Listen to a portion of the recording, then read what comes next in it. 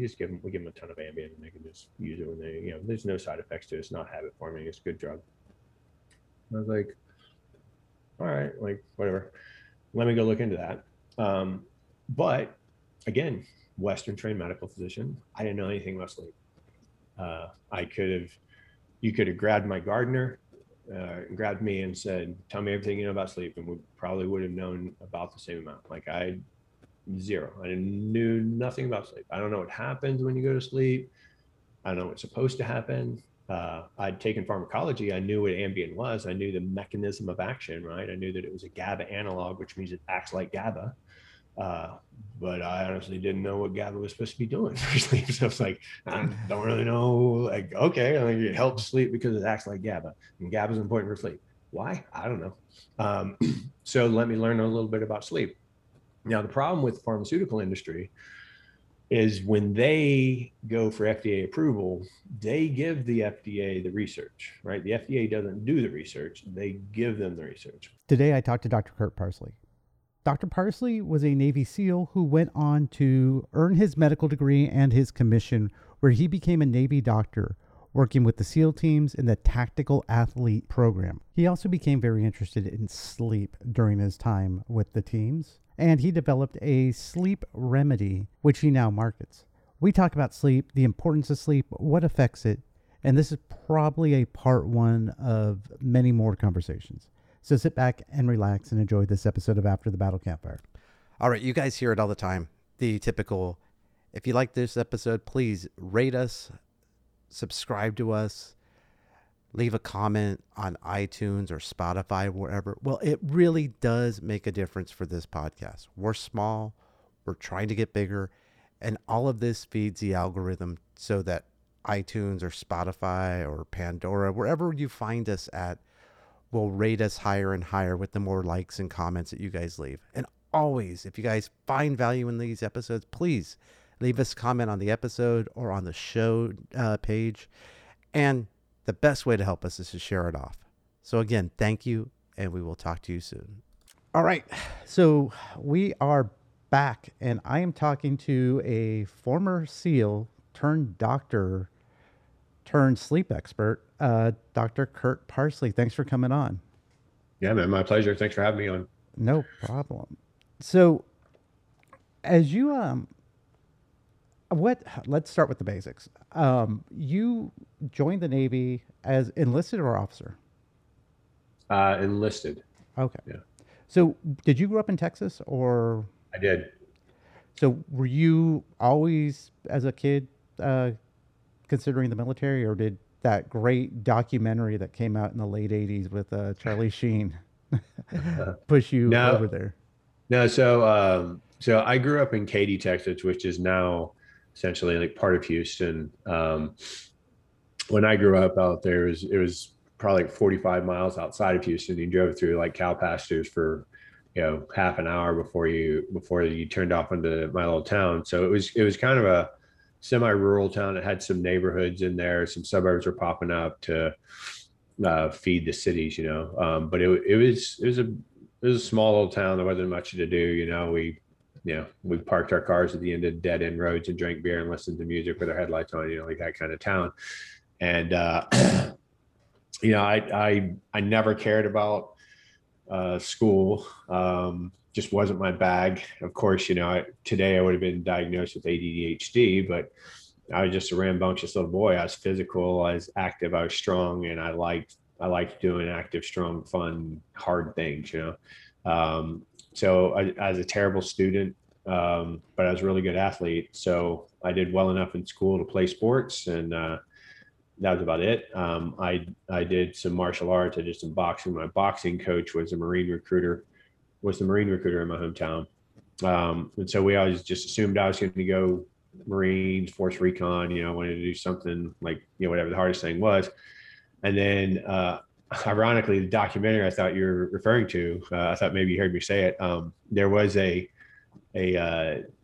journalism show like 60 Minutes. It's called 48 Hours. I don't know if you remember that back in the 80s and 90s. And they covered BUDS. They covered a SEAL class or a BUDS class going through Hell Week. and they kept, just showing all these really hard things they were doing. And, kept saying, well, this is the toughest training in the world. It's the toughest training, it's toughest training anywhere in the world. Toughest. And I'm like, well, that's what I want to do. I want to go do the toughest training in the world. I didn't even know what a SEAL was, to be honest. Like I saw that show and I watched that. I video, when we had the VHS, I recorded it from whatever. And I watched it like 20 times and over a couple of weeks. And I went down to the recruiting office when my Marine recruiter wasn't there, and I went into the Navy office and told them I wanted to be a SEAL, and they signed me up. So how disappointed was your boxing coach in you? He was pretty upset. He was pretty upset. And to make matters worse, about a week after that happened, I hadn't seen him in a week or so. And we went out to, like some stupid street party where people are, drinking beers and acting like high school kids. And I got in a fight with two guys from another school and just basically humiliated both of them. And the next day I happened to be pulling up into the shopping center where where the recruiting officer was, and the Marine recruiter comes out and he says, "Hey, I heard you joined the Navy." I was like, "Yeah." He goes, "And I heard you beat up two of my Marines last night." I was like, "So our relationship's over? Is that what you're saying? Like, this is done? You're gonna beat me up now?" Because yeah. So, but I grew up in that kind of family. I'm like a 12th generation Texan, and it's just kind of that mindset of blue collar lifestyle. Like everybody does their service. And it doesn't necessarily have to be military. I mean, you can be law enforcement or firefighter or something, but you do something to support the greater good, the communities around you. And so, yeah, I just always assumed I would go there. I'd never, like I said, never had any interest in school. I actually dropped out of high school to join the Navy. I didn't have any interest in going to school whatsoever. And I have a younger son who's just like me, and I don't try to talk him out of that. Like my oldest son is really academic. He's always liked school. He just graduated UCLA, and loves it. My younger son's like, well, I'm just going to try to play Division I football at some school. I don't care what school, and if I can't, then I'm just going to go to a trade school, or I'm going to go to the military, right? Because I don't like school. There's nothing I want out of college. I'm like, yeah. There's nothing wrong with that. Look at all this school debt they're trying to get paid back now because they didn't make any. It was a bad investment. Everybody knows it's a bad investment. So yeah. So when you joined, what year was that? 1987. Okay. So when you joined, the Navy still had what they called source rates for SEALs. So corpsman, boatswain's mate. What did you come in as? I came in as a gunner's mate. Oh, really? Yeah. So I came in with the I came in under the dive fair program. I don't know if you remember that. So the dive fair program basically gave you multiple chances to pass the test, like 3 chances to pass the test in boot camp, in case, and then it also gave you a guaranteed billet at BUD/S if you passed. Whereas if you probably know, otherwise you can screen in boot camp and you can crush the test, but your gaining command has to let you go to BUD/S. And a lot of times they don't. They say, no, you got to come and work for 2 years and then you can go back, right? So the dive fair program guaranteed you that shot at BUD/S first before you went to your gaining command, but you still had to go through A school and all that, right? So, I was, again, I grew up very blue collar, and I worked construction, and I, had uncles that did electrical work, and I learned how to do that, and I learned how to do carpentry, and I learned how to do landscaping, and I took auto mechanics all through school. I was ASE certified in brakes and suspension when I was like 16 years old. I worked at, tire stores, and, I was always just a mechanical dude. And so, hydraulics and mechanics of gun systems just seemed like the right thing to me. And I grew up with guns, and I liked guns, and obviously it's going to be a SEAL. So, the more I knew about guns, the better. It made sense. Yeah. And then, the irony was that when I went to A school, so I went through boot camp. So the dive fair program gave you a couple of things. They gave you the guaranteed shot to go through, or it gave you 3 chances to take the test in boot camp. It gave you a meritorious promotion to E3 out of boot camp, and then it gave you E4 out of A school. But I got meritoriously promoted in boot camp anyway. I passed the test on the first try, and I graduated in the top of my class. I graduated at the top of my class in A school, so I would have gotten meritoriously promoted to E4, but they didn't give it to me. They gave it to the second place guy because I was getting it already. Yeah. So didn't really do much for me other than extend my enlistment a couple of years, but it did give me that guaranteed shot to go. And I wouldn't have done well in the Navy, because despite how it might look from the outside, I'm not really good at following the rules just because they're the rules. Like, the rules have to make sense to me. That's not compatible with regular military life. It's okay for being a SEAL because you can raise your hand and bitch. Doesn't mean you won't get shut down, but you can at least raise your hand and bitch. Nobody's going to throw you out for that. They're going to respect that if it's articulate and it makes sense. Being a doctor in the Navy is no different. It's like, doctors aren't supposed to know anything about the military, right? They're meant to be doctors. Like, you can wear your uniform wrong, like mess everything up, like not know how to salute, like, nobody cares. Just like, go be a doctor, be a doctor. That's what we need you to do. So, in that respect, I did well, because had I look back now, it's like the Marines were the worst match for me ever. So that was divine intervention. I mean, I would have been beaten down in the Marines because, I'm just outspoken. No. And actually, later we'll talk about that. The reason why I found you through another podcast, and you had some pretty radical ideas on what's going on now. Yeah. And it a lot of what you said back, I think it was early 2020, mid 2020 on Paul's podcast. Yeah. I want to say we were only like maybe 3 or 4 months into the pandemic when he and I did that. Yeah. And a lot of it, what you said then makes sense, even more sense now. Yeah. I mean, I did 30 COVID videos on Instagram. They're about 30 minutes each. I did one like every day, mainly because I was pissed off that I felt like the general public was being bullied. They're being lied to, because one of the big tricks of the media is they never give the denominator, and they say things like COVID cases skyrocket, up 300%. It's like, okay, well, it went from 3 to 12. Like, is that a big deal? No. Right. And I'm not saying it was that severe, but that's what they do all the time, Yeah. And they're doing it now too. They're like, how high cases are, and you're like, okay, but we're still like 1/10 of the cases we were at the peak, and we're still at half the cases we were at when you reopened the economy, because everything was going so well. Yeah. So like, they never give the denominator. They just spin it the way they want to. So I was just in there like giving some reality. I was like pulling up worldometers and saying, all right, here's the actual death rate, here's the actual case rate, here's the actual case fatality rate. This is worldwide, here's nationwide, here's state by state, pulling it up and just showing like, this is the data.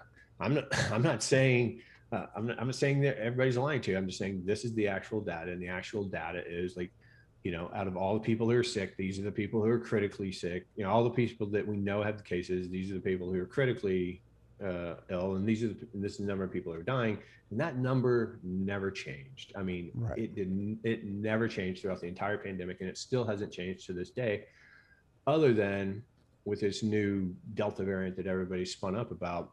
We've completely decoupled death and illness. So, there's very, very, very few deaths with this Delta variant relative to the number of cases. So they keep saying, oh, the cases. It's like, shutting down or, doing mask mandates and stuff. And excuse me, in DC, and they've had 2 deaths in the last 2 weeks. Yeah, it's getting crazy. But I want to jump back to your time with BUD/S. Sorry, I had a little epiglottis failure. No problem.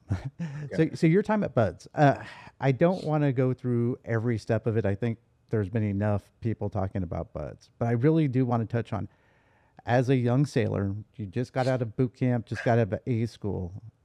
You show up to your first day. Uh, How much of a culture shock was that for you? um,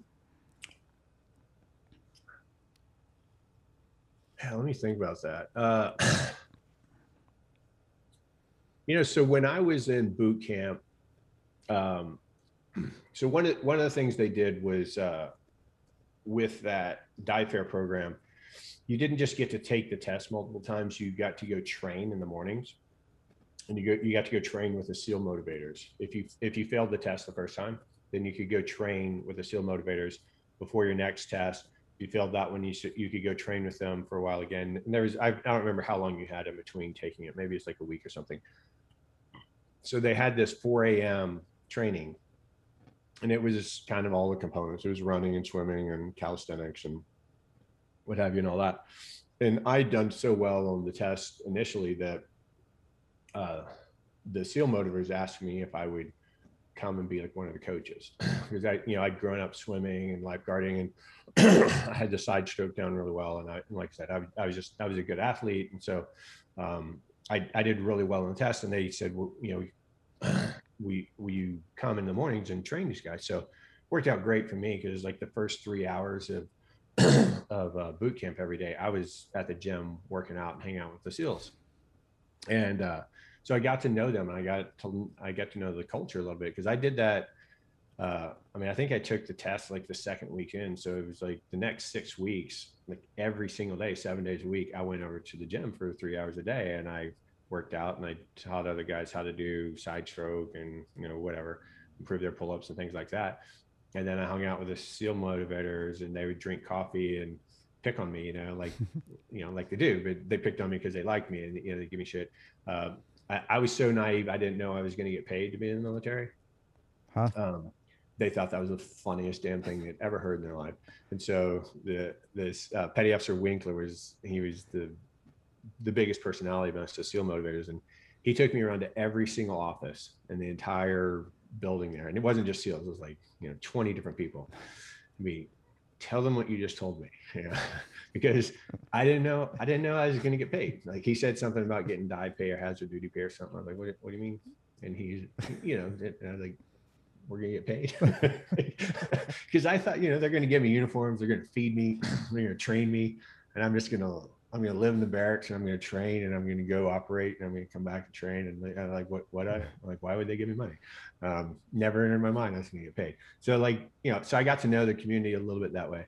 I also got to hang around a lot of guys who wanted to be SEALs, like when I was coaching with them. And then when I went to A school, I was at Great Lakes. There's a really big command, and there were about 20 guys that wanted to go. They were slated to go to Buds, and we all worked out together. Some of those guys got there before me, and we stayed in touch, and we got to talk a little bit about what they were experiencing when we got there. And then when I got there, there were already, half a dozen, maybe 10 guys there that I knew who had been there a couple of weeks before me, and they hadn't classed up yet, or they were already in the class. And so it wasn't a huge culture shock, because I felt like, I had a little bit of community when I got there. And honestly, it wasn't that different than Texas 5A football, as far as the intensity and, kind of fear that's there, knowing that, the coaches are about to come rip on you, and you can't do anything but suffer and, try to perform well.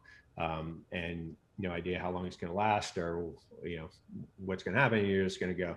And so I think I was pretty well prepared for that. I was a terrible runner, because I started Buds at 225 pounds. And back in those days, the average SEAL is probably 150, 160 pounds. It was a super endurance oriented program, and it's still enduring, but, they're doing more kind of high intensity stuff as well, which I would have done really well at, because I was a power athlete.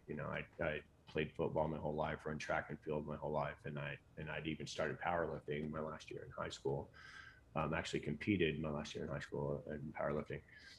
So it wasn't a huge culture shock to me, but of course there was the intimidation of, this Just big machine that you're walking into.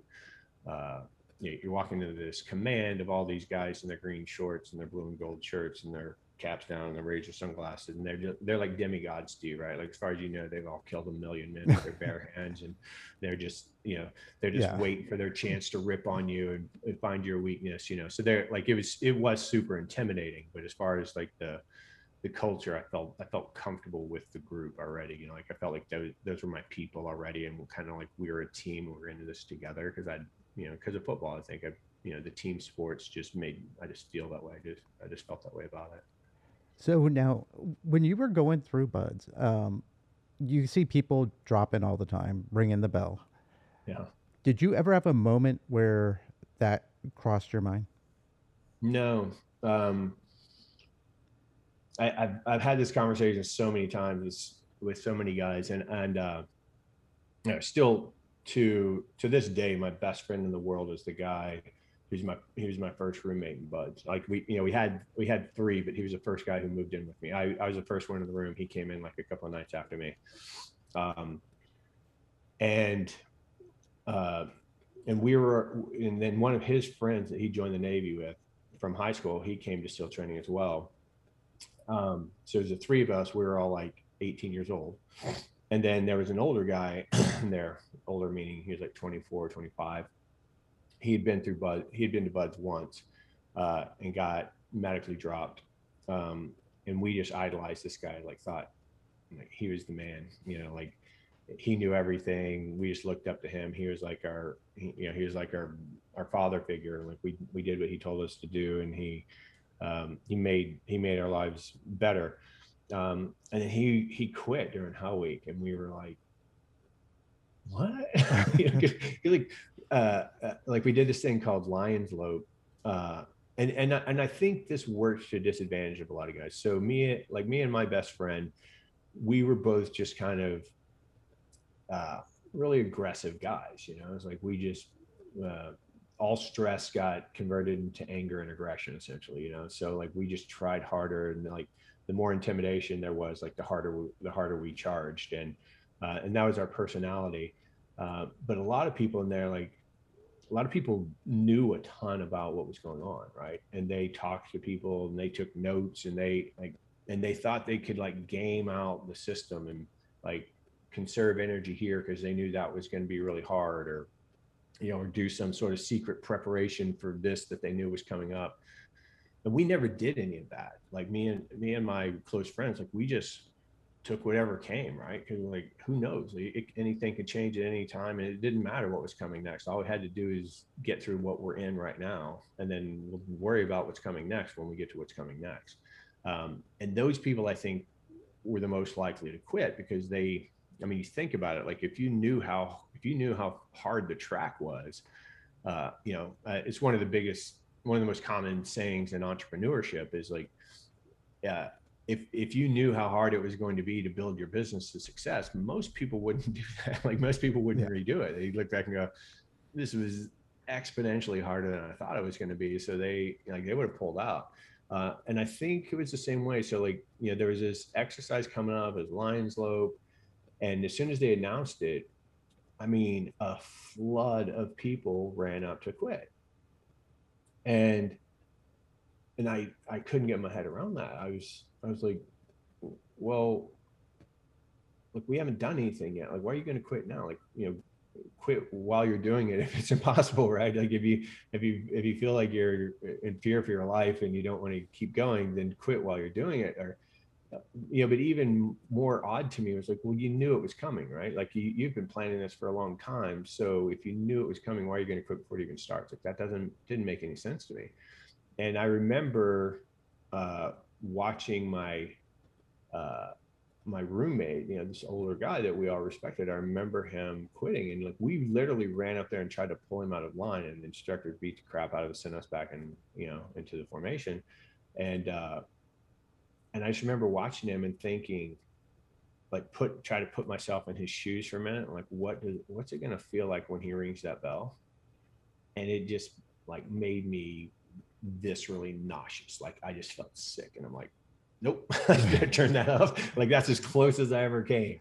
I was like, I wasn't thinking about it myself. I just thought, what would it feel like? That was the first time it even entered my mind what it would feel like, because like, I had something to prove, and I was not going to quit. Like there were plenty of times where I thought I was going to die, and I just thought, all right, that's what's going to happen. I'm going to die. I'm not going to quit.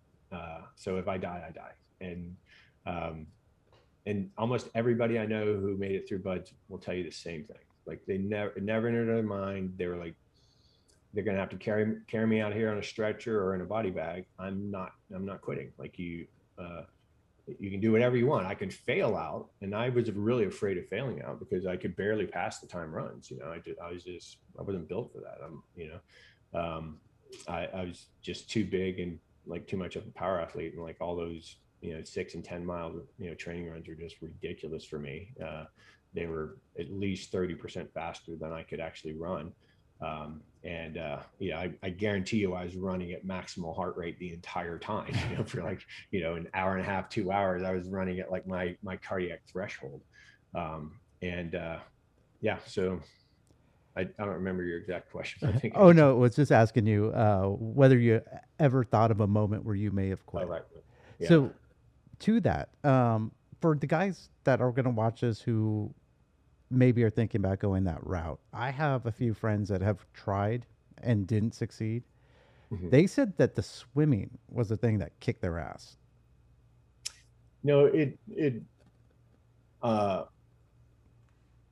depends really on the individual. Like everybody's going to have a weakness. Of course, like I said, my running was my weakness. PT I was good at, for the most part. The obstacle course I was probably average at.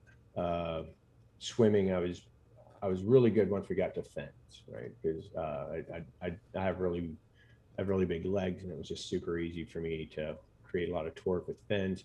But as far as like all the swimming in the pool, like that was miserable.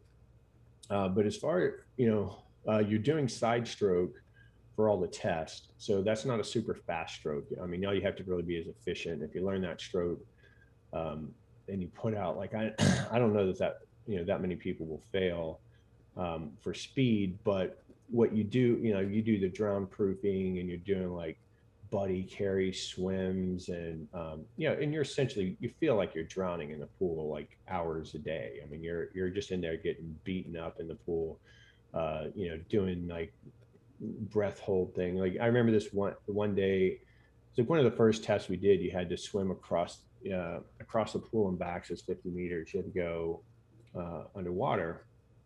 So when we all practiced this in boot camp, we sat next to the wall, we got ourselves ready, and hyperventilate a little bit, and then we did our kickoff, and then we timed it, and and it didn't seem like it was all that hard.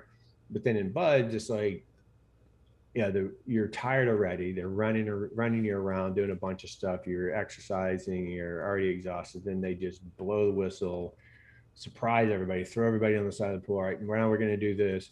You just line up. You have to do a flip off the side of the pool, and then you can't come back up. No matter how you land, you do a flip, go in the water, and then you swim there and back. And if you come up, you quit. And if you pass out, you fail.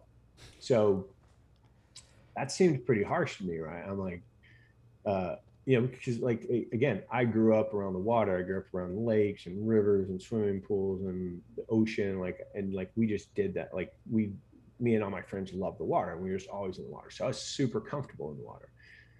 And I could hold my breath a really long time. So it wasn't that tough for me, but there are plenty of people like that was the toughest thing for them.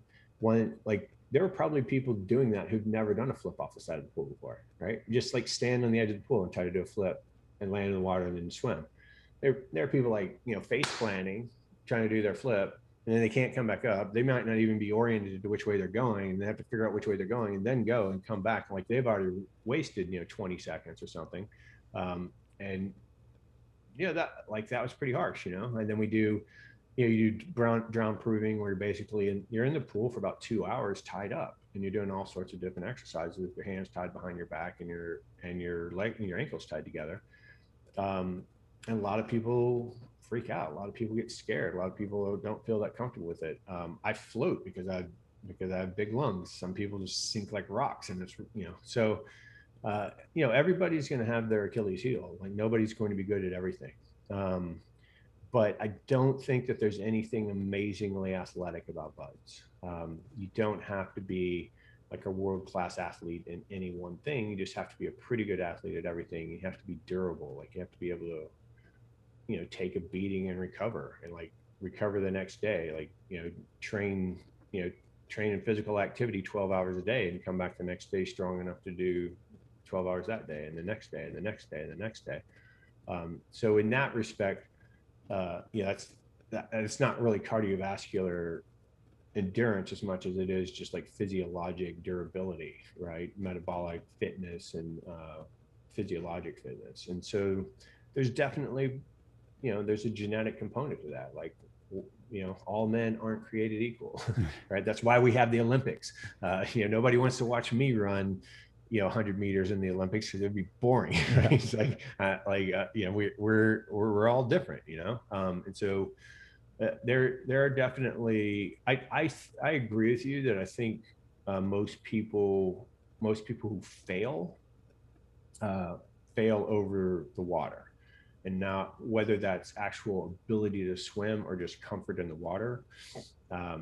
Like pool comp, when you're just getting beaten up, like you go in with all your gear on and instructors come down and they're punching you and pulling your mask off and ripping your regulator out and throwing you all around, and you have to like, keep calm and go through the procedures and put everything back on and untie knots and all this other stuff. And that it just takes somebody who's really confident in the water. And that's not something you're going to learn in a couple of weeks, right? Like you have to show up with that. Yeah, I was at my last command, my last Marine Corps command.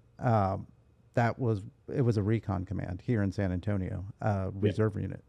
You would be surprised on how many of these guys came into the recon community and had no idea how to swim. I wouldn't be surprised, because when I was working, at that boot camp training course in the morning, where I told you I was working with the SEAL motivators,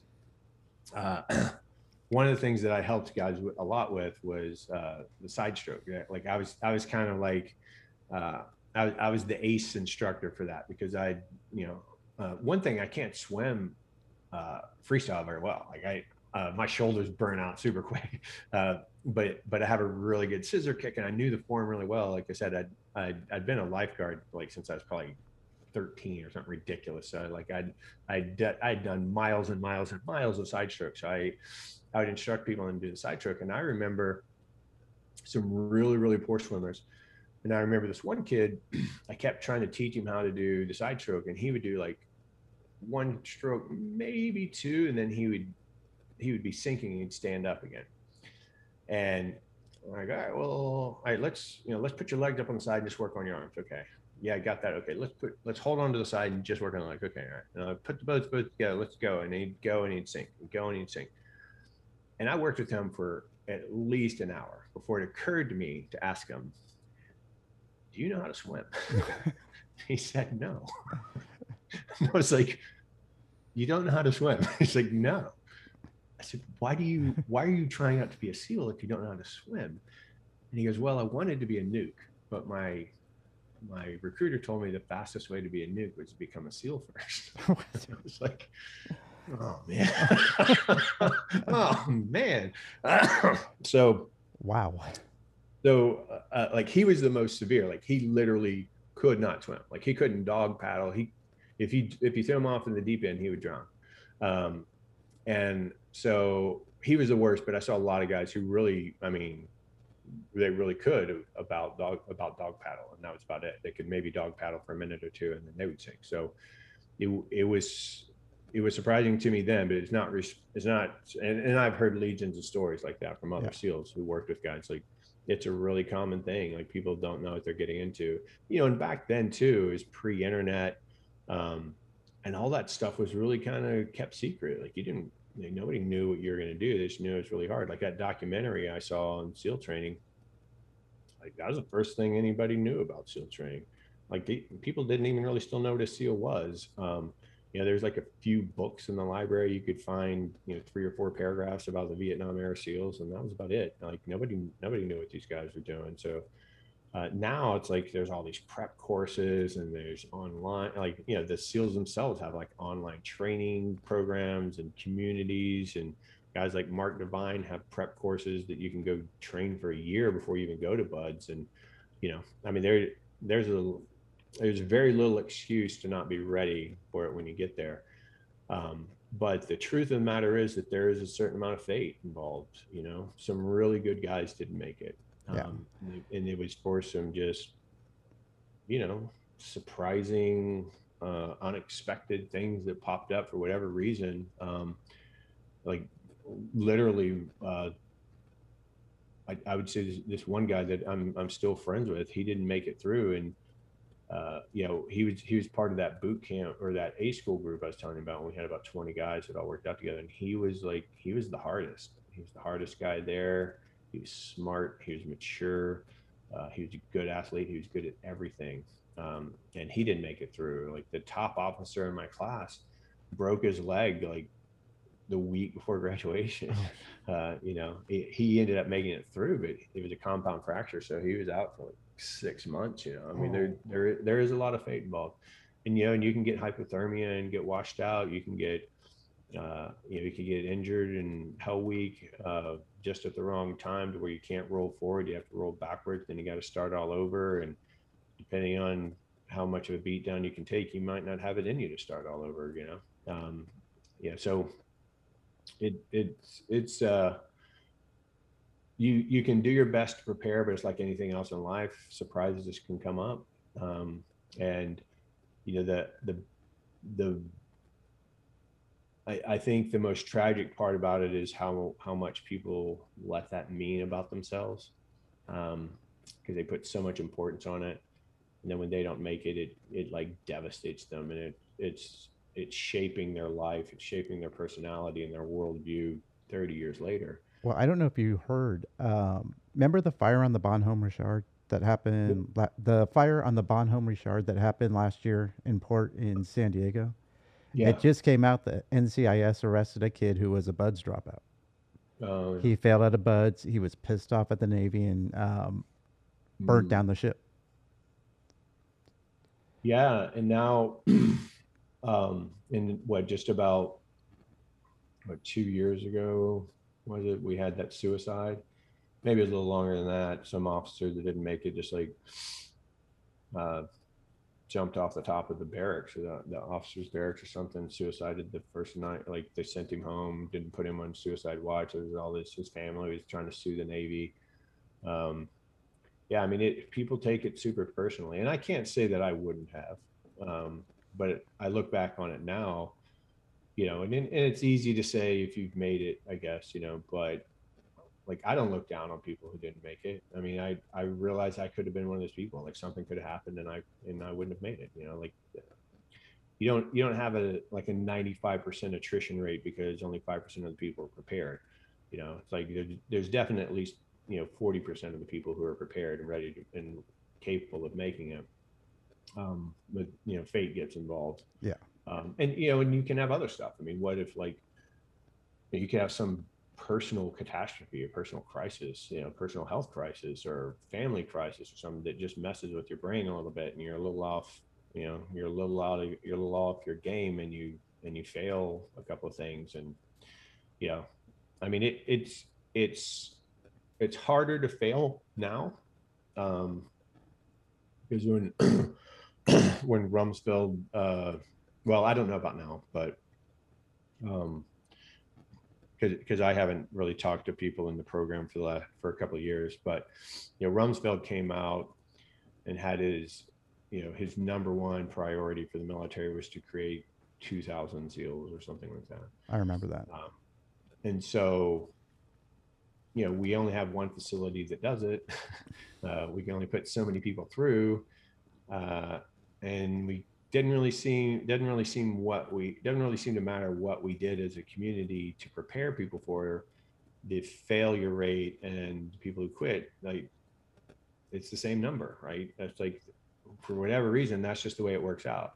But what they started doing was like making it, you know, because there was some you know, like most of my instructors were like Vietnam era SEALs, right? And they were, you know, they were the dirty dozen, right? Like those guys really had no rules and regulations. Like they just kind of like got them all together, trained them, and said, "You guys go do whatever voodoo you do, right? Like just go do it, and we don't want to know about it." And so there is a different mindset, and there was a lot of sort of community say so as to whether or not you were right to be a SEAL. So you could be a great athlete, but if they thought you were arrogant or narcissistic, disrespectful, you know, if you're there for self-serving reasons, like they would wash you out. And they can make anybody quit. I mean, they can, or they can make anybody fail. They can just beat you down to where you can barely move and go, okay, now it's time for the time to run. So now if you fail the time run, you fail, right? If you've been running for the last 6 hours before the time run comes, guess what? You're failing, right? Like you're, you know, unless you're just an amazing runner. So like there was some of that, and probably, you know, you could make the case that that's unfair, because you could just have somebody who has a hard on about you and doesn't like you and is going to wash you out. So they've gotten away from that. They've made it really hard to get rid of people. It's a lot like HR and businesses now. It's like you have to document all these failures. You have to document any behavioral problems. You have to document. They give people multiple choices or multiple chances to pass things. You know, like I was telling you that underwater swim thing we did. We lost like 30 people. It was like the first week of training. It was just like out. Like you failed that was done. It's like you hardly even got your feet wet yet. Like you're just starting, and like, oh, you didn't make that. See ya. There was no roll back and try again. It was like, I think, no, I take it back. I think you get to come back like after lunch and try one more time or something. But it wasn't like this process now. You know, there's like this process now. You go to a board, they review your records, you have scores for everything. It's super documented. We didn't have any records when we went through BUD/S. Like, you know, they didn't keep any files on anybody. Like they just recorded, you know, like the evolution sheet had everybody's name on it, whatever your time was or whatever, like that was on there. But they didn't, like, you didn't have individual files. Like people have individual files now. And, you know, so I think it's more fair than it's ever been.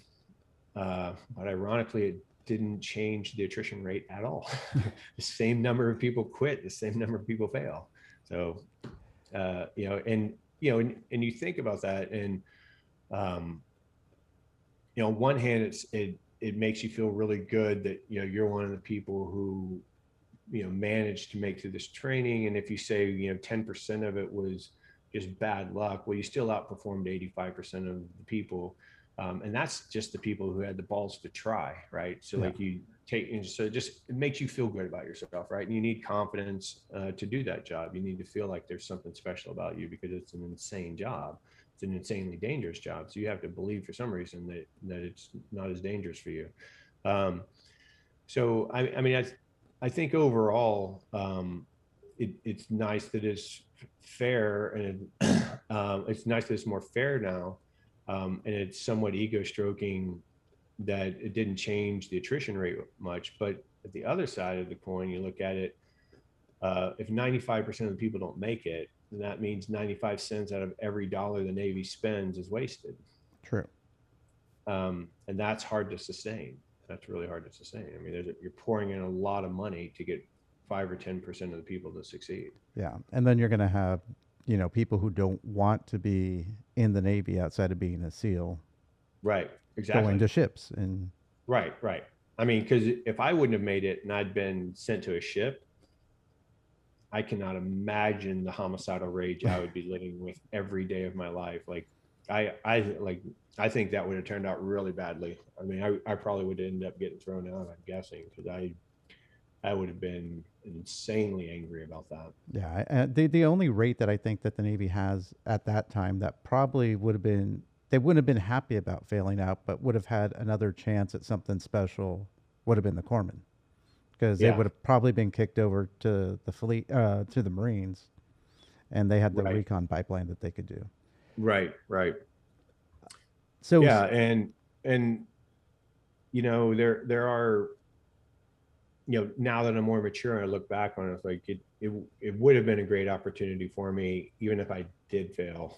Would have been a great opportunity for me to go in the military, you know, in the regular Navy, do my best and get out when my time was up, but it's kind of the last rite of passage left for men in America, right? We don't really have a rite of passage towards adulthood for men anymore. And like the military, I think it's probably the closest thing we have to that, I think so Um, too. and it would have been a shame if I would have wasted that just because I was so bitter about not making it through SEAL training. But fortunately, I I made it, and we didn't have to test that theory. But yeah, I mean, so like I'm saying, on one hand, I get it that I'd be embittered for not making it, um, and it probably would have had a pretty big impact on my life. But at the same token, I I know that I don't look down, and I don't know anybody, any of the SEALs that I know, and of course I know a lot of SEALs, Yeah. having been a SEAL for a long time, or for a while, and then been a doctor for the SEALs for a while, and then I still work with SEALs and retiring SEALs and all that stuff now as a physician, and so I know a lot of SEALs, and I don't know any guys who look down on people who didn't make it.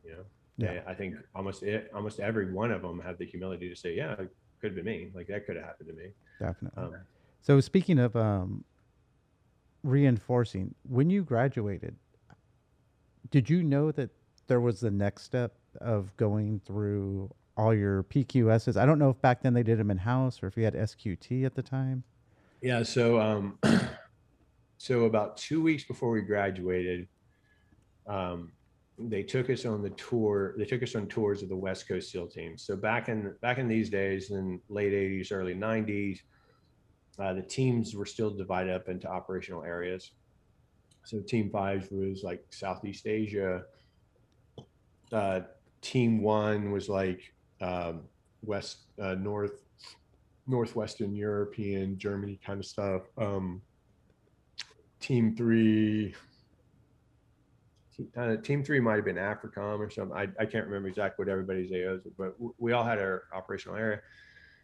And I remember about 2 weeks before we graduated, you had to do the dream sheet. You had to say what teams you wanted to go to. And of course, we couldn't visit the East Coast SEAL teams, so we just went through the West Coast SEAL teams, and then you could go to 1, 3, 5, 7, or you could go to 1, 2, 3, 5. Yeah, 7 wasn't there yet. Obviously, you couldn't go to 6. Yeah, so you could choose two East Coast SEAL teams or 2 West Coast SEAL teams, essentially, or 3 West Coast SEAL teams, and then there was SDVs, and so they took us around on a tour and kind of showed us, and a few people talked to us about what we did, and like I realized at that time, like that was kind of my wake up that I didn't really think about the next step. Like I didn't really think about what was going to happen after Buzz. I was like, like I don't really know. Like So you didn't know you were getting paid, and you Yeah. didn't know what was going to happen after Buds. Yeah, and I was like, well, I guess like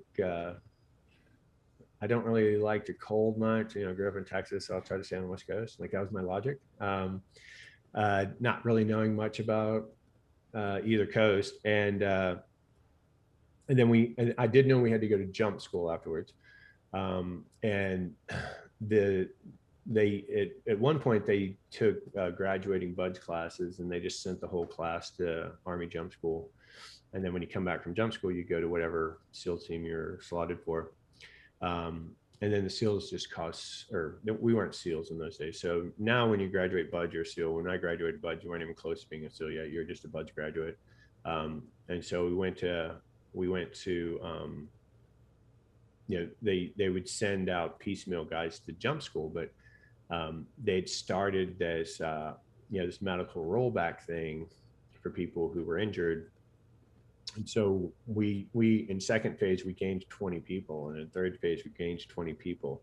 So we ended up with this graduating class of like 64 people. It's like 24 originals, but then like we pulled in like 20 from the next 2 phases, and so there's like, this is too big, like so they're just gonna they sent us all to Army jump school all at once, and that was a shit show. I bet the Army appreciated that a lot. Oh God, we caused so much trouble. We were so arrogant because we're going there, and that's an elite school for them. It's important to them, and they're like, they have a lot of pride with going through it. And to us, it's just like getting our passport stamped or something. Like, all right, we got to get this thing. And I was like, it's dumb. Like, there's nothing that was hard or challenging or scary for us there. And we're just like going along with like Army training schedules. It's totally different, right? I mean, it's like thousands of people they're training all at once. Whereas like, we're training 20 guys with, 10 instructors. Like, you're just getting super high paced stuff.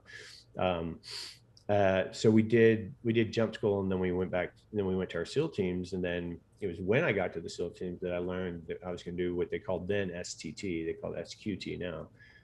We call it SEAL Tactical Training. And each team had their own, and now they have, I think the entire BUD/S class goes through it at once on the West Coast, and then they go to their teams after that. And so that was when I went through training. That was so you did jump school, which was,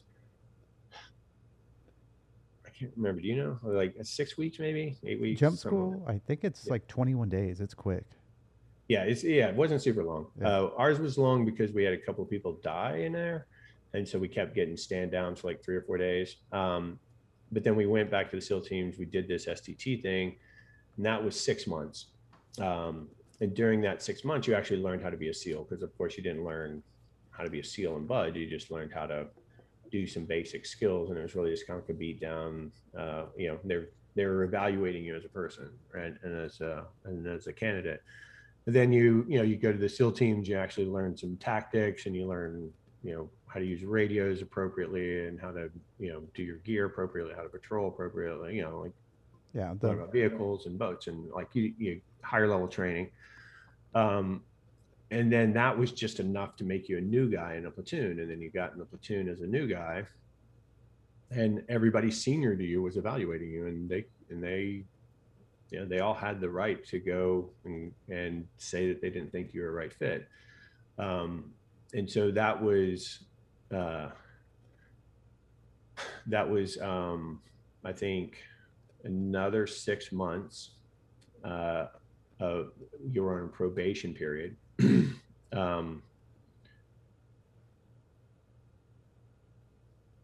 Yeah. So I think after STT, there was a written and an oral board. Oh, okay.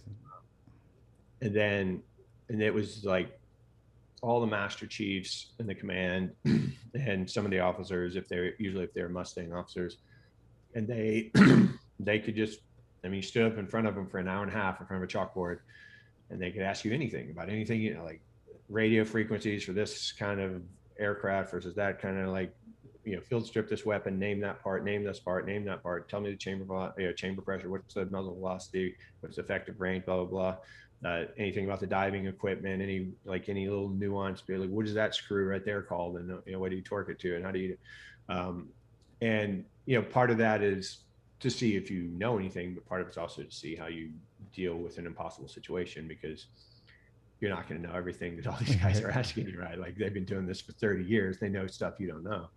And then if you pass that, then you had a 6-month probation in your platoon, because you were actually going out and operating, right? You're going out and doing training, you're traveling with your platoon, you're operating as though you were a member of the platoon.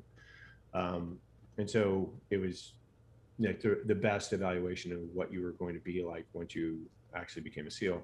And then at the end of that probation period, you got your trident. So, it was over a year after you graduated BUD/S before you became a SEAL.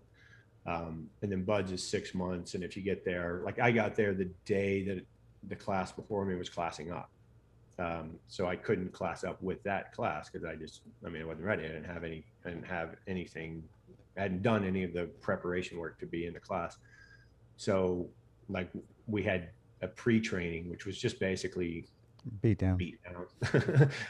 So you get 2 extra months of beat down. So I was at BUD/S for 8 months, then went to jump school for whatever month or whatever that was. And then a year, 6 months of STT, and then 6 months of probation. And then you became a SEAL. And I became a SEAL a week or 2 before my first deployment, Damn. So it took a while, and I think it was better that way.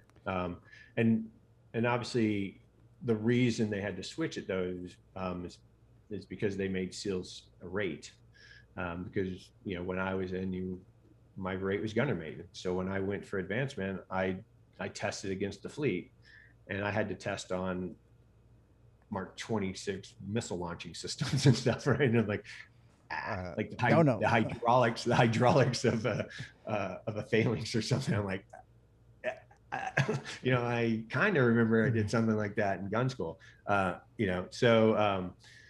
Yeah, they decided that it would make it better to make SEALs a rate, and when you do that, well, then when you finish your A school, which is now BUDS, you have to come out with that rate, which is a now SEAL. But I've heard a couple of years ago that they've switched it back, and like people are going through getting rates now. Oh, really?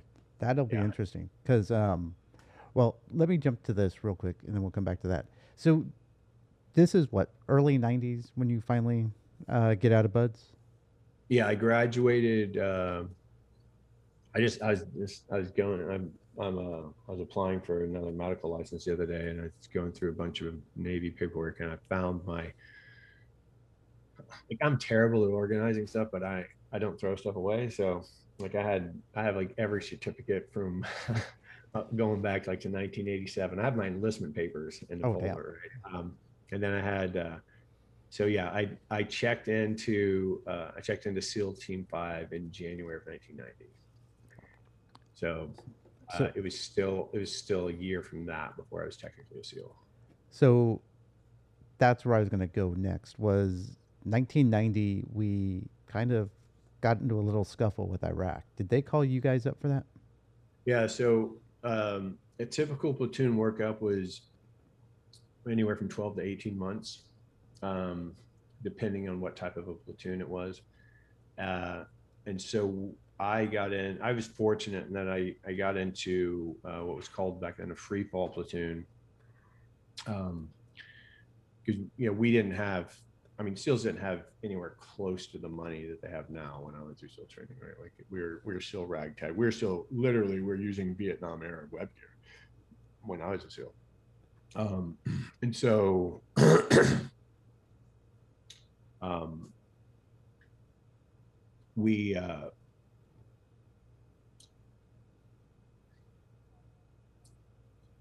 totally lost my train of thought. No, I was just asking. Did you end up going to Iraq the first time? Oh, right. Yeah. So my platoon workup was it was supposed to be a year.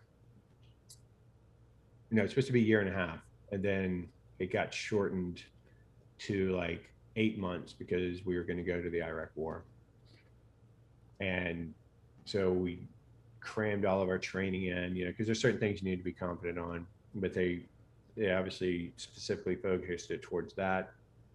And then about maybe 2 weeks before we were set to deploy, they shifted us, sent an ARD platoon over there, and then put us over in the Philippines. And so I didn't end up going to that. And then we went out to the Philippines,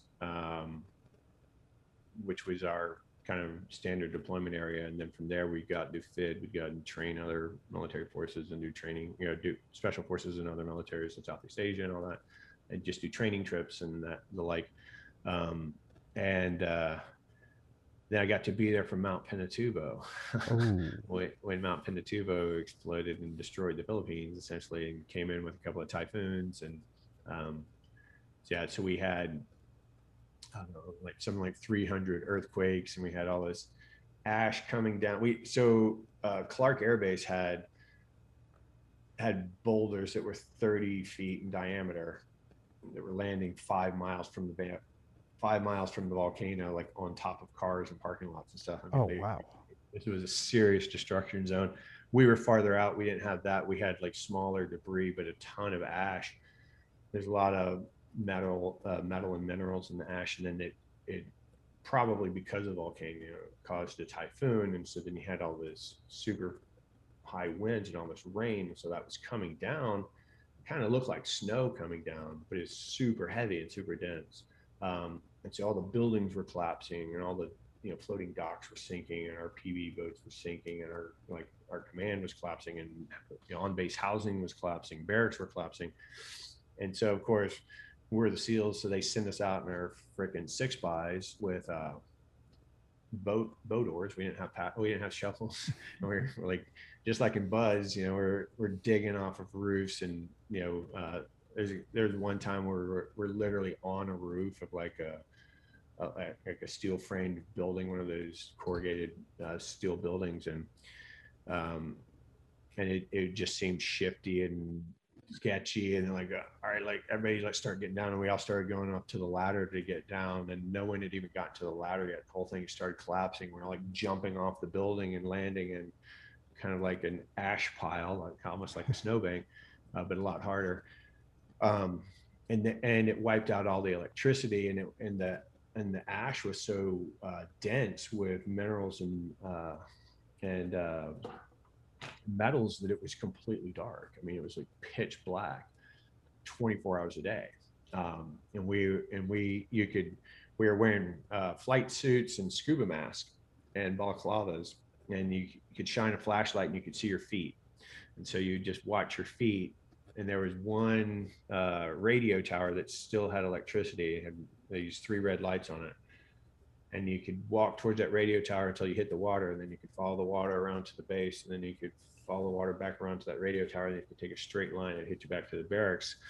But you know, we were doing that on the roofs, you know, like we're climbing up on roofs and we're walking around just looking at our feet, you know. And I remember being on top of the Paraloft, which is like 60 feet tall, and we were trying to save that. And I'd come up late. I don't remember what I was doing, but I came up late, and I was asking guys where they're at, and they're like, come here, and walk towards our first voice. And so I'm walking towards their voice, and I can't see anything. I was carrying some stuff, and I start walking, and I just get like this uneasy feeling, like trying to picture what this building looks like, and I'm like, this doesn't seem right.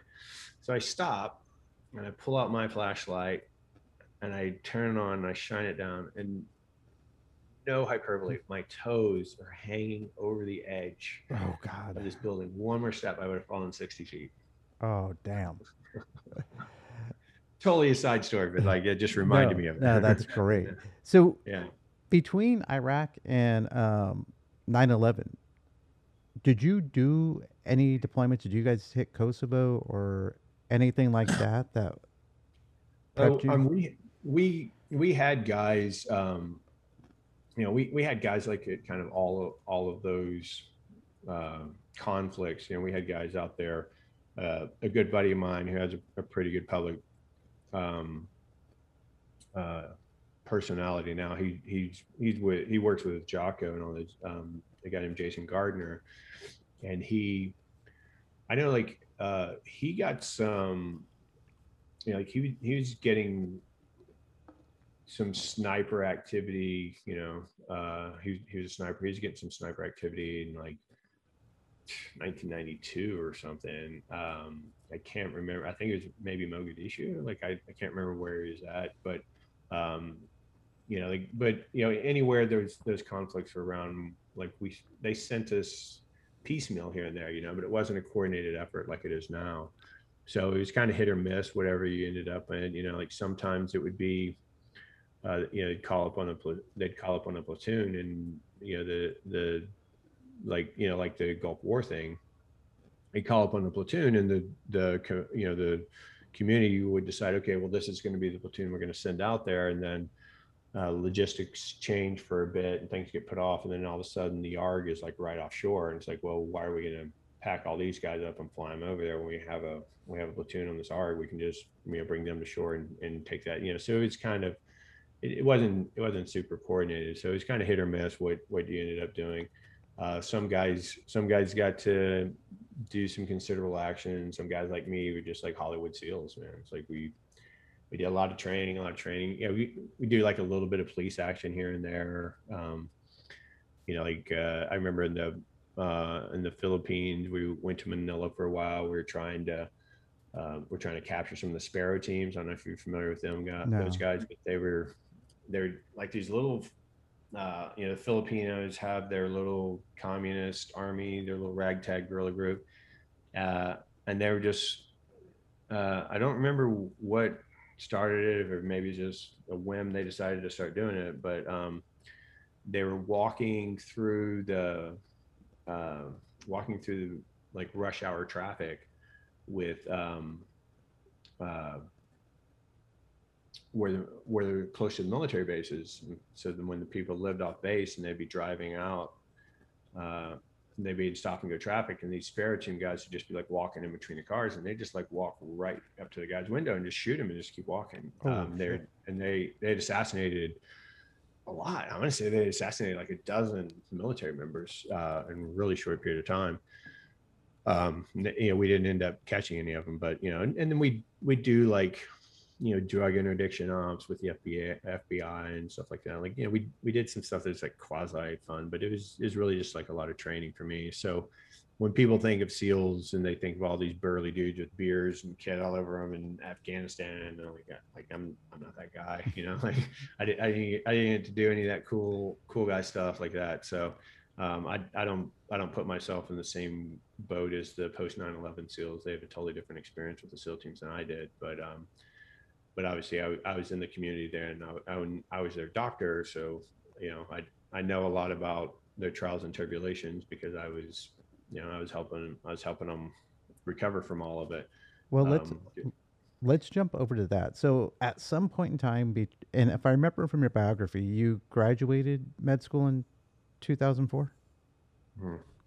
So, when did you make? What was your inspiration to go to med school? I really got shamed into it. So um, when I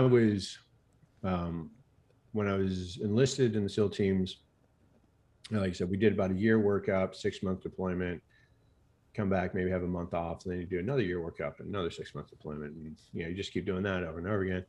Um, and when we were deploying overseas, we were just doing a lot of fit and a lot of training, and so it wasn't a super high-paced thing. There was a lot of you didn't have a social life because there was nowhere to go, nothing to do. You're just on a base, and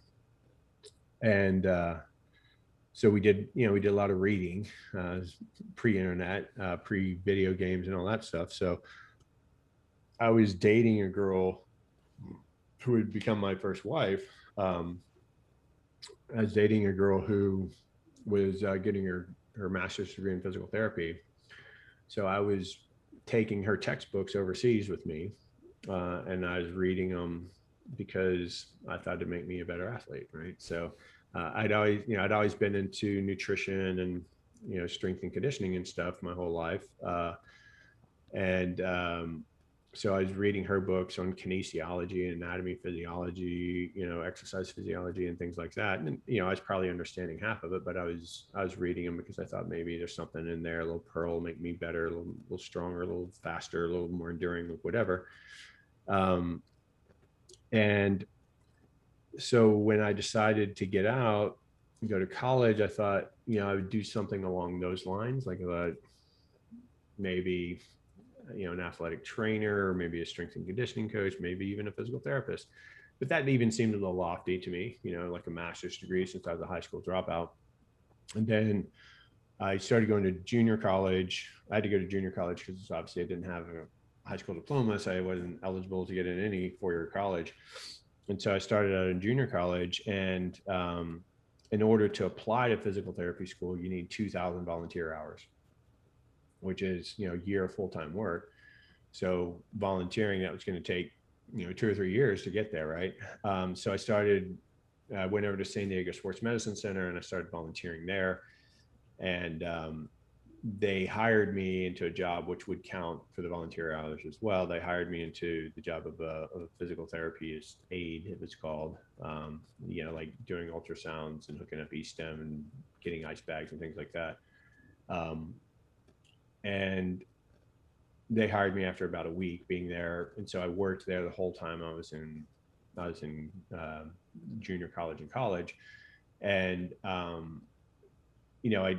just got on really well with the head physical therapist there, and she taught me a lot, and I was really kind of doing the same job she was doing by the time I'd been there for a year and a half or something. Like I was kind of had my own patient load. I was doing all the same things physical therapists would do, and I was like, this isn't quite it for me, But it was this healthcare mecca. I mean, San Diego Sports Medicine Center had everything, and we had MDs and DOs and orthopedic surgeons and family practice and sports med guys and podiatrists and acupuncturists, massage therapists, athletic trainers, PTs, ATCs, like, everything. We had it all.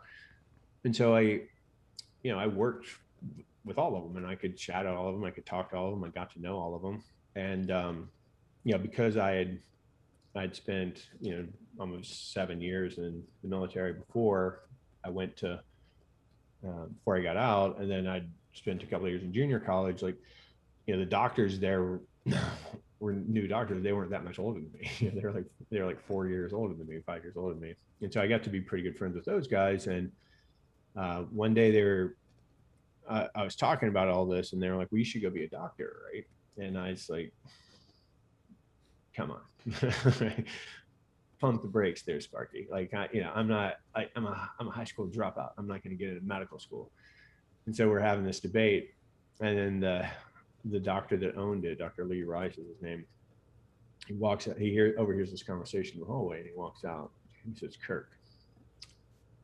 And I hardly knew the guy. Like, he was a demigod to me. Like, I was surprised he knew my name. He's like, "Kirk, the question isn't if you could get in. The question is, would you go if you got in?" I said, "Of course I'd go if I got it." It's like, "Well, then you have to try to get in, don't you?" I'm like, "I guess so." So that conversation is literally what convinced me to try to become a doctor. And then, I was done with the military. I didn't have any. That was a closed chapter. I'd done my duty. I'd done what I planned on doing. But I was already married. And by the time I was applying to medical school, I already had a kid. And so, when I went, the pre-internet, you go down to the bookstore and you get the Kaplan Review book, and you look and see what schools you're competitive for. And so, GPA, MCAT scores, like all this, and like, what do these schools select for? And as I'm flipping through this book, I find out that the military has their own medical school, and I had no idea. And I was like, "Really?" So let me look into that a little bit. So then I found out that my prior time would count towards my pay, and I'd go through as as an O1E, like an with an enlisted designation, so that'd count for extra pay. Uh, and found out that it was going to be enough, like they would pay me enough money to support my family while I went to medical school, where my wife wouldn't have to work. So that's pretty hard to pass up. So, the way the military works, they train you and you've got to give them time in return. And so about a 2-to-1. So you go to medical school, they train you in 4 years of medical school, and then you got to give them 8 years as a doctor, essentially. And so I figured I would get back to the SEAL teams, during those 8 years, and I'd get to go give back to the community that was so formidable and, shaping who I became as an adult. It all seemed like a win-win. And of course, that's what happened. So it all turned out great. So I know a lot of people think USHS, which is the uniform. What I forgot the exact acronym, but it's the military medical school. Yeah. Uniformed Services University of the Health Sciences, just flows right off the tongue. Oh yeah, the perfect branding. Yeah. That military medicine, there's a stigma that military medicine, the training, the education isn't as good as somewhere else.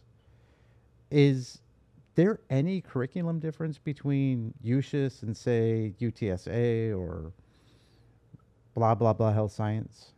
No, that I think what probably is true is that the people who stay around the military as physicians long after they've paid back their obligation. Of course, there are some people who are doing it out of pure patriotism and a true love for military life. A lot of them are doing it as a form of comfort, because you are essentially a government employee at that time. A lot of the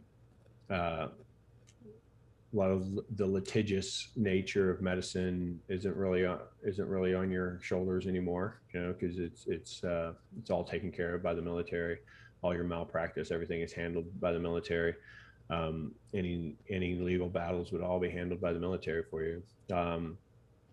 And and it's a comfortable lifestyle, for doctors.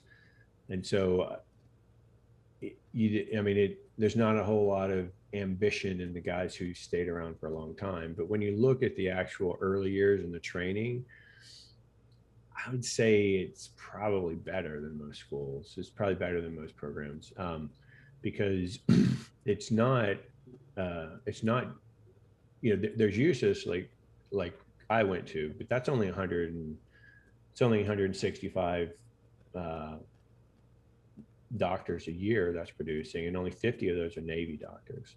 Um, so that's not even close to the number of doctors you need to keep feeding the pipeline. The vast majority of people you're going to run into in training in these programs are on health professional scholarship. It's called an HPS scholarship, or HPS program.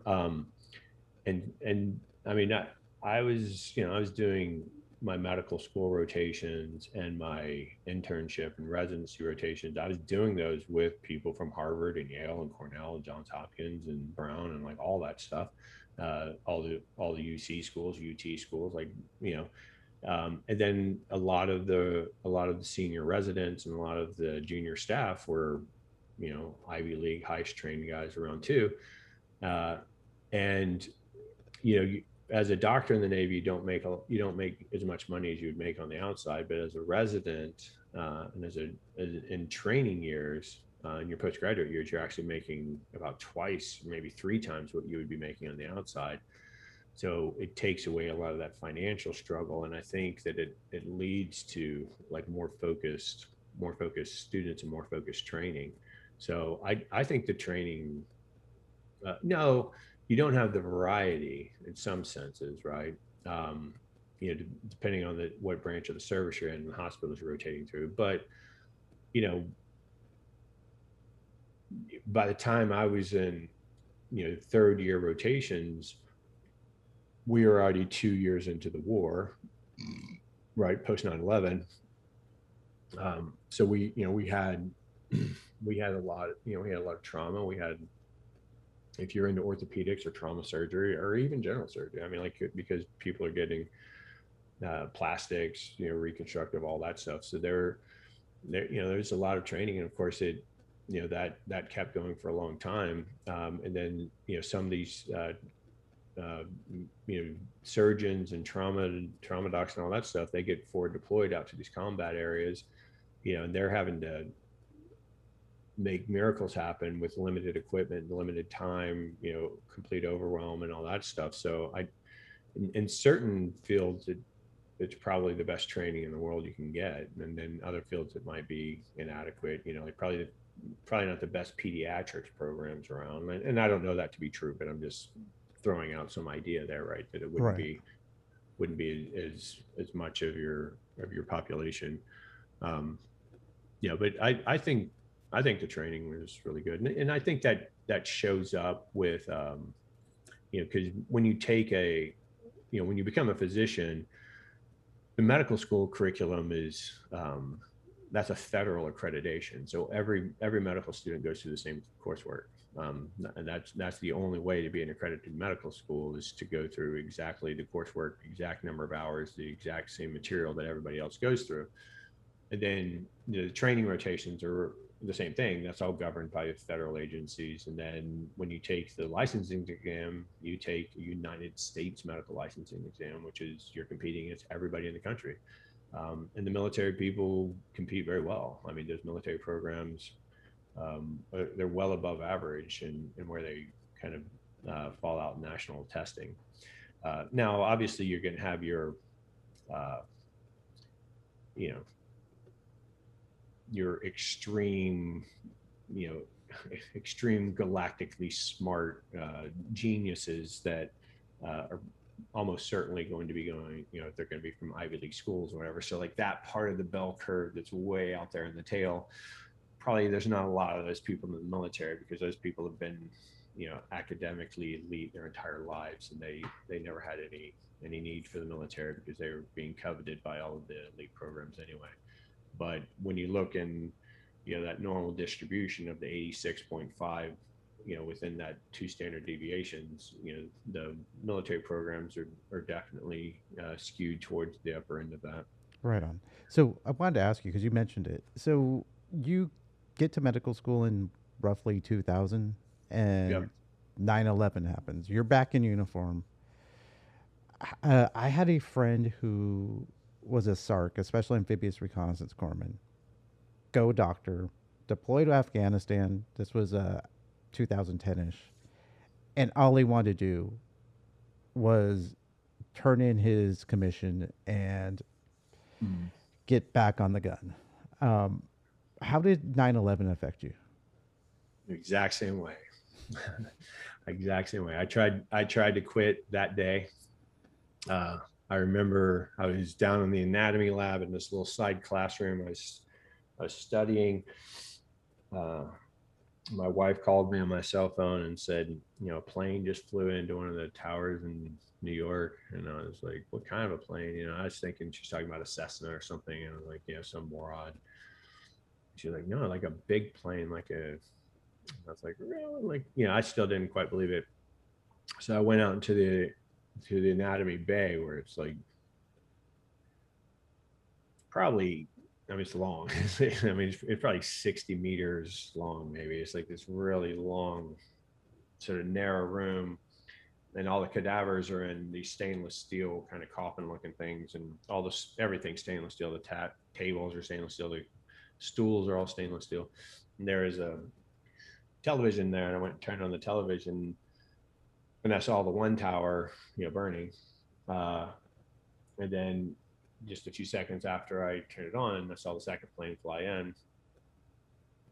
And I remember just feeling really shocked at that pit and, listening to the news. And I called my wife back and we were talking about it. And then when the first tower collapsed, I remember grabbing one of these stools and throwing it like the entire length of this room and going upstairs, going into the Commodore's office. And I'm like, I quit. I won out. I want to go back to the SEAL teams. Like I was pissed. I wanted to go murder everybody who I could to calm myself down, whatever I could do.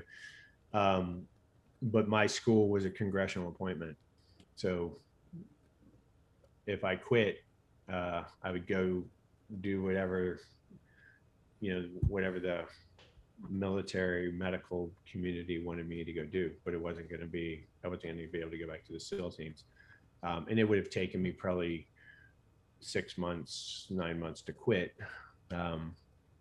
And basically just said, you can't do that. And then I, kept saying I was still going to do that. I was going to figure out a way. And I was calling all these people. I was calling people back to the SEAL teams. I didn't know any admirals, but I knew some really high ranking captains, and I was calling people and, whatever. I just got shut down and I cooled off after a while. And, I thought, well, maybe I can go out and deploy with the teams and be a doctor with those guys and whatever, provide some benefit that way. So graduating, did they send you directly to the teams, or did you go to one of the hospitals first? Yeah. So the way the military's medical program works, so if you go to the civilian sector, you go during medical school, you match for the residency you want. You pick and rank a bunch of residencies. You interview and rotate and all that stuff, and then the programs that you pick, they rank you, and then they try to match it up to everybody's getting the closest to their top picks. And the Navy or the military does something similar to that. We have a match. It's not exactly the same, but it's pretty close to the same ideal. And then you go do your residency, but in the civilian sector, you just go do that residency. So like if you match for orthopedic surgery, so you go there and you do, your PGY 1 year is that's technically first year of residency. It's called, most people call that an internship. And then depending on what you're doing, there's 2, 3, maybe 4 years additional to that, depending on whatever specialty you're working towards. And but the way the Navy works is they have all these ships and all these bases all over the place, and they need general practitioners there. They need doctors just to do sick call and physicals and blase medical stuff.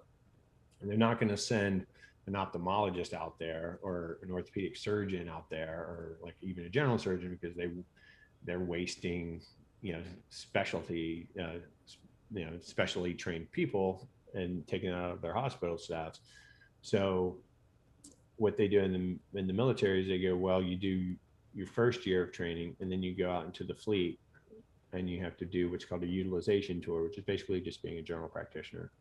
You have to go be a general practitioner for a couple of years, and then you come back and you finish your residency.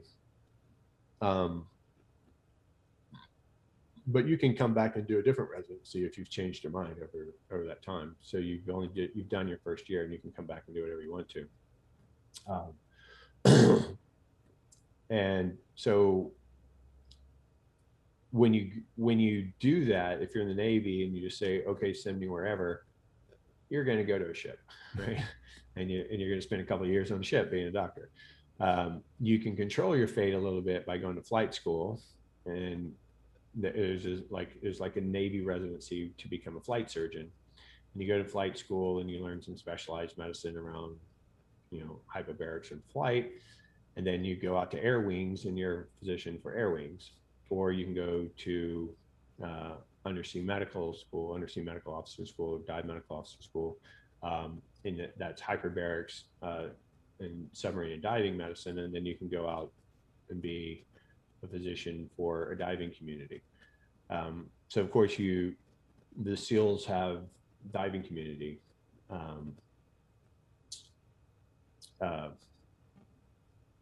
So UMOs, essentially, undersea medical officers, those are the doctors that go to SEAL teams. But, it takes, 6 to 8 months to go through that. And then there could be some dead time because not everybody goes at once. And so that can be like a year after you finish your residency. Then you finish that training, and then the billets, instead of being 2 years or 3 years. So it eats up 4 years essentially to go do one of these tours, instead of just letting them put you on whatever ship they want to put you on for 2 years. But of course, I wanted to go back to the SEAL team, so I went to the UMO school. I was the highest ranking guy there. I had the most time, so I was a class officer, and did well in the training and all this. And I should have gotten the pick of any command that I wanted, but the way detailing works, and the detailers are like, well, the SEAL community can get by without you. You're like, we really need you to do this other job, which is like kind of this higher profile administrative job. And so I went to something called Deep Submergence Unit, which is the submarine rescue unit. So I went to there right out of undersea medical school, and I did that job, and then I went from there back to the SEAL teams. And then after that, after my I really spent almost 4 years at the SEAL team, so I extended my billet a year. And then I got out of the Navy from there, and I never ended up going back into training because I'd gotten into what I do now. So how did sleep and becoming a sleep specialist manifest itself? Yeah, so everything that I had ever done, like my only exposure to medicine,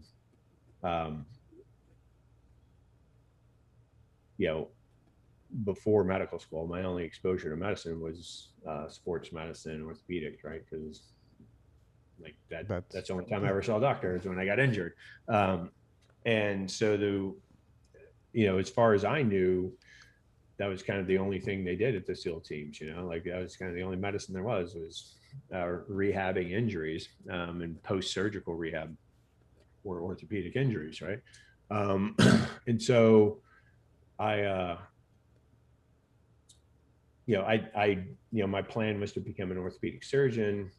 Then I went out to do my utilization tour. Like I said, I went to the submarine rescue unit, And that was, I mean, it really was just like, it was a policy job. Like cause this is a really weird thing, but basically every country in the world that has submarines, they're all part of this coalition where we've all agreed to rescue each other's submarines, because even if you have the equipment to rescue a submarine, if you're on the other side of the world from it, by the time you fly all your equipment out there, get it on a ship, set it all up, and get over there, like you wasted a week, whereas whoever's shore they're off of could get there immediately and rescue them. So the medical community, I mean, with everybody, with Russia and China, like every country you can imagine that has submarines, we all get together, and we meet all the time, and we talk about, okay, if this happens,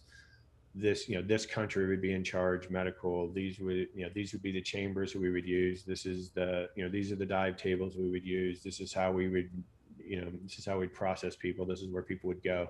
And it's just like constant reiteration, rewriting of policy. And you're just traveling all over the world, going from place to place to place, doing this. And then the people who operate the equipment, they're working with their people who operate their equipment, and they're coming up with agreed upon SOPs and all that other stuff. And then you get together every couple of years and you do big training exercises, and you artificially sink some submarines, and everybody tries to rescue people. And then we treat medical injuries and all that stuff. So, it was an interesting job, but it wasn't even in the neighborhood of where my interests lay. So I wanted to go back to the SEAL community, and I was still going to finish residency, but I was like, I want to go spend some time with the SEALs. So I went to the SEAL teams after that, and I got there when they just funded the sports, what they're calling the tactical athlete program at the time, but it's basically a sports medicine program. And we had the funding to build our very first sports medicine facility. And, this surprised a lot of people because this was 2009. And we didn't have any of that stuff. Everybody would think that SEALs get treated like professional athletes or at least college athletes or something, but nope. Like we just, we had a trailer with an athletic trainer out there who did some stuff, but mainly they'd have to drive across the bridge and go to the hospital to get any kind of treatment. And we didn't have like really anything in house. And so we built this, of course I'd worked at the San Diego Sports Medicine Center for 6 years while I was in college. And then the 1 year I took off in between college and medical school. So I was a perfect fit for it. So they put me in charge in building out this facility. And supervising, and obviously I wasn't physically building it myself. And then and then we formed a group of people, and we hired our very first strength and conditioning coach. We hired our very first physical therapist, and we hired our very first nutritionist, and we hired our very first athletic trainer and exercise physiologist and all this stuff. And then, we built this great clinic. There was a rehab clinic, then we had a little hallway in between, and then we had a rehab gym on the other side that was for people who were more advanced than rehab but not quite ready to be back in platoon level training. So they're training over on this other side. It's a little bit of accommodative gym. And then, we had ortho rounds coming through, and we had pain rounds coming through, we had acupuncture and chiropractic and all this stuff. And then we had all these brilliant people. Like, we hired great people. We hired people from, the Olympic Training Center and from professional sports teams and, high level college programs, Division I college programs and all this other stuff. So we had great help. And so then I was like the most useless person around, because everybody that I hired knew orders of magnitude more than I did about whatever they did. And the way the military works, when you're the dumbest guy around, put you in charge, right? So then like, now you supervise this facility. I'm like, okay. So now I'm supervising a facility. Like, what the hell do I know about supervising anything? Like, I've been an enlisted SEAL and a doctor. Like, okay, yeah, let me supervise a bunch of experts who know more than I'll ever know about their field. But my office was in that hallway in between those two, in between the gym and the rehab. And, I'd been a SEAL. I mean, you probably know that, like, kind of any special forces, or anything even kind of quasi special force in the military, anything kind of outside of just grunt. Um, the worst thing you can do for them is to take them out of their job, right? Oh yeah. Put them on the bench. Like they'd rather take three ranks away from them, take their money, take their truck, you know, keep them away from their family for a year. Like anything over taking them off of their out of their platoon, put them on the bench. Like that's the worst thing you can do Oh to yeah. them. And of course, medical providers can do that. So they don't trust medical providers and they just lie. And so when they have to go do their physicals, it's like, I'm great. Everything's fantastic. Like, yep, everything feel great. Moving, like I don't even know what all they do, but they would probably jack themselves up with all kinds of anti-inflammatories and do whatever they had to feel great for that, for that hour, so they could just get passed on. Um, but of course they have problems. They're not willing to talk about them because they think they're going to get disqualified. So, you know, me being a SEAL, they trusted me. Well, that probably wasn't enough, but I'd been a SEAL recently enough to where there are a lot of SEALs at that command that I was at who I'd been a SEAL with, who I'd been through SEAL training with, I'd been in platoons with, I'd deployed with. Um, and so, those guys trusted me. I had a good reputation with them. And so they'd come talk to me and say, hey, let me tell you what's really going on. And they come in, peek behind the door, shut the door, sit down and go, hey, let me tell you what's really going on, like in a whisper voice, right? Um, and they're like, my motivation just really sucks right now. And they're SEALs. They're still getting up. They're still doing it. They're still doing their job, right? They're not going to curl up and ball and suck their thumb, but like they don't feel like doing it. It's drudgery. Every moment of their day is drudgery. Body composition shift. They're working with the nutritionist. They're working with the strength and conditioning coach. They're doing everything just right, and they're getting fatter and they're getting weaker. They're losing muscle. They're really moody. They're short with their kids. They're short with their wives. They're snappy at work. They're getting in conflict all the time at work. They're super emotional. Like they go from really angry to like depressed to really sad, like super fast all over the place. Sex drives down. They ache all the time. Like every joint in their body aches. They can't remember anything. Like their focus is just gone. They can't think of words they're trying to say when they're talking. They walk in a room. They're like, I don't remember why I walked in the room. I turn around, I walk back out. I remember, I turn around and walk back in. I forget again. I do this like 4 or 5 times.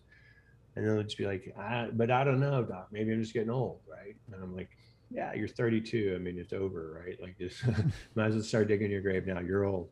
Um, but honestly, I didn't have any idea because I was a Western trained medical physician, and primarily I was like a sports medicine ortho guy. Like I knew like carpentry work for the body. I like, but all I'd learned in medical school is how to, in medical school and residencies, like all I'd ever learned is how to recognize, diagnose, and treat disease. And these guys didn't have any diseases, right? Because even though they're saying these things about themselves, like by their assessment, they're bad in all these things. But like, what do you think their body composition was compared to the general population, right? They're still really lean, very muscular, very athletic, very capable guys compared to everybody else, but by their standards they're not performing how they should, right? And so their motivation sucking is still probably, their motivation is still probably twice as good as most people's motivation, but it's still sucky for them, right? So um I just listened. I was like, I don't know, like, I'll take a bunch of notes, I'll listen, and then another guy would come in and tell me the same story, another guy would come in and tell me the same story, another guy would come in and tell me the same story, and I'm like, I don't know, man. Like I don't know. But I'll listen. And I, started going, well, let me just, anytime I had an idea, like, okay, well, let me check. And so, if I had 20 guys who had already come to my office and I came up with an idea, I'd call all 20 of them and say, hey, can you go do this test? Like, I'm thinking maybe a test something to do with this. And then when I had 100 guys, if I came up with a new idea, I'd be like, send 100 guys over there to do the test. And I just started kind of shotgun approach, like just testing everything I could possibly think of. I thought, this is 8 years of combat. Maybe it's like that shell shock or combat fatigue or all these sort of nebulous things you've heard of in other wars. I didn't really know what those things were, but maybe it was that, whatever that is. Um, that kind of led me down the road of looking into more to like integrative functional medicine stuff, because that's really root cause performance based stuff, and a lot of lifestyle stuff and a lot of nutritional stuff, and not so much medicine disease type things. So I'm like, all right, well, maybe, maybe there's some adrenal insufficiency here. Like, they're just running around with too much adrenaline all the time. They've been running off their adrenals for 8 years, and their adrenals are kind of shutting down. So I'm doing adrenal support stuff for them, and like, something called Myers cocktails, which are like IV vitamins and minerals, essentially. Giving them some supplements to improve adrenal function, taking over their adrenal function by giving them cortisol for a couple of weeks. Uh, they all turned out to have vitamin D3 deficiency. That was kind of at the beginning of the big craze of vitamin D3 deficiency. So I'd given them that. Yeah. But what I was finding when I was doing their labs, when I started shotgunning their approach, was they all had low testosterone. They all had low growth hormone. They all had low thyroid function. They all had poor insulin sensitivity. They all had high inflammation and high oxidation. And if I would have given those labs to a colleague of mine and said, tell me how old you think this guy is and what he looks like, and they would have said, he's 55 to 60 years old, he's 30 to 40 pounds overweight, and he's got metabolic syndrome, he's pre-diabetic. And I'd say, exactly wrong. He's 28 years old, he has six-pack abs, he's in great physical condition, he eats a perfect diet, like this. And again, I didn't know, but I was looking. I was in a great position though, because the SEALs, again, 2009, the SEALs have already killed bin Laden. They already have this, quasi celebrity status, and I can read a book. I can go to a conference, see somebody lecture, watch somebody's TED talk. I can call them on the phone and say, hey, I'm the doctor for the West Coast SEAL teams. I read your book, I saw your lecture, whatever. And I was wondering if I could talk to you about some problems we're having here. Maybe I could consult with you. Maybe I can train with you. Every single person said yes, like overflowing, like overly jealous, overly generous. And I was like, great. So I got to learn a lot really quickly. And again, I was chasing adrenal, essentially adrenal overuse kind of thing, like just living too high stressful lifestyle for too long. And then I remember, I don't remember how many patients had been in my office, but I remember the day it happened. I remember I was wearing my khakis, which is really rare. I hardly ever wore khakis. Had my legs crossed, had this guy's chart on my knee. He was talking to me and he said something about using Ambien to sleep. And I thought, it seems like a lot of guys have said that, now that I think about it. So I put a little note in the margin, like, to remind myself to check. And then I just go on with the interview. I talk to him for however long. I do whatever I can do for him. I give him whatever ideas I have.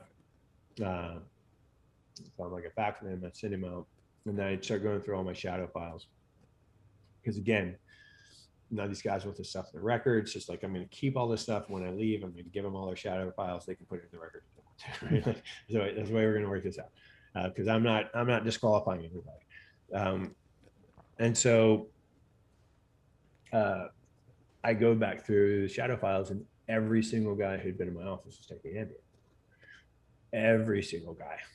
And so I went and talked to the department head of medical, and I said, all these guys come in my office, and I wasn't super elaborate with them what was going on, but I was like, all these guys come in my office and they're all taking Ambien. Like, what's the deal with the Ambien? He's like, oh, Ambien, it's totally benign drug. These guys travel all the time. They're crossing time zones all the time. Training cycles. They're having to work at night sometimes, daytime sometimes. So like, we give them a ton of Ambien, and they can just use it when they, there's no side effects to it. It's not habit forming. It's a good drug. And I was like, all right, like whatever. Let me go look into that. But again, Western trained medical physician. I didn't know anything about sleep. You could have grabbed my Gardner grabbed me and said, "Tell me everything you know about sleep," and we probably would have known about the same amount. Like zero. I knew nothing about sleep. I don't know what happens when you go to sleep. I don't know what's supposed to happen. I'd taken pharmacology. I knew what Ambien was. I knew the mechanism of action, right? I knew that it was a GABA analog, which means it acts like GABA.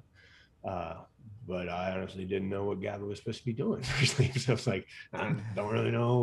Like, okay, I think it helps sleep because it acts like GABA, and GABA is important for sleep. Why? I don't know. So let me learn a little bit about sleep.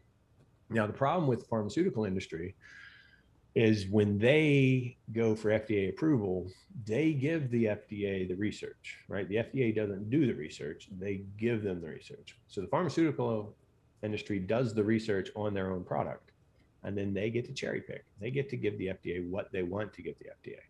And so they give them the most flattering research they have, and they build their case for why they want to use this drug and how much they want to use, and this is how much, and this is why we're going to use it. There's going to be these are going to be the indications for it. These are going to be the risk for it. Like, this is all the research, and the FDA approves it based on what they have in front of them.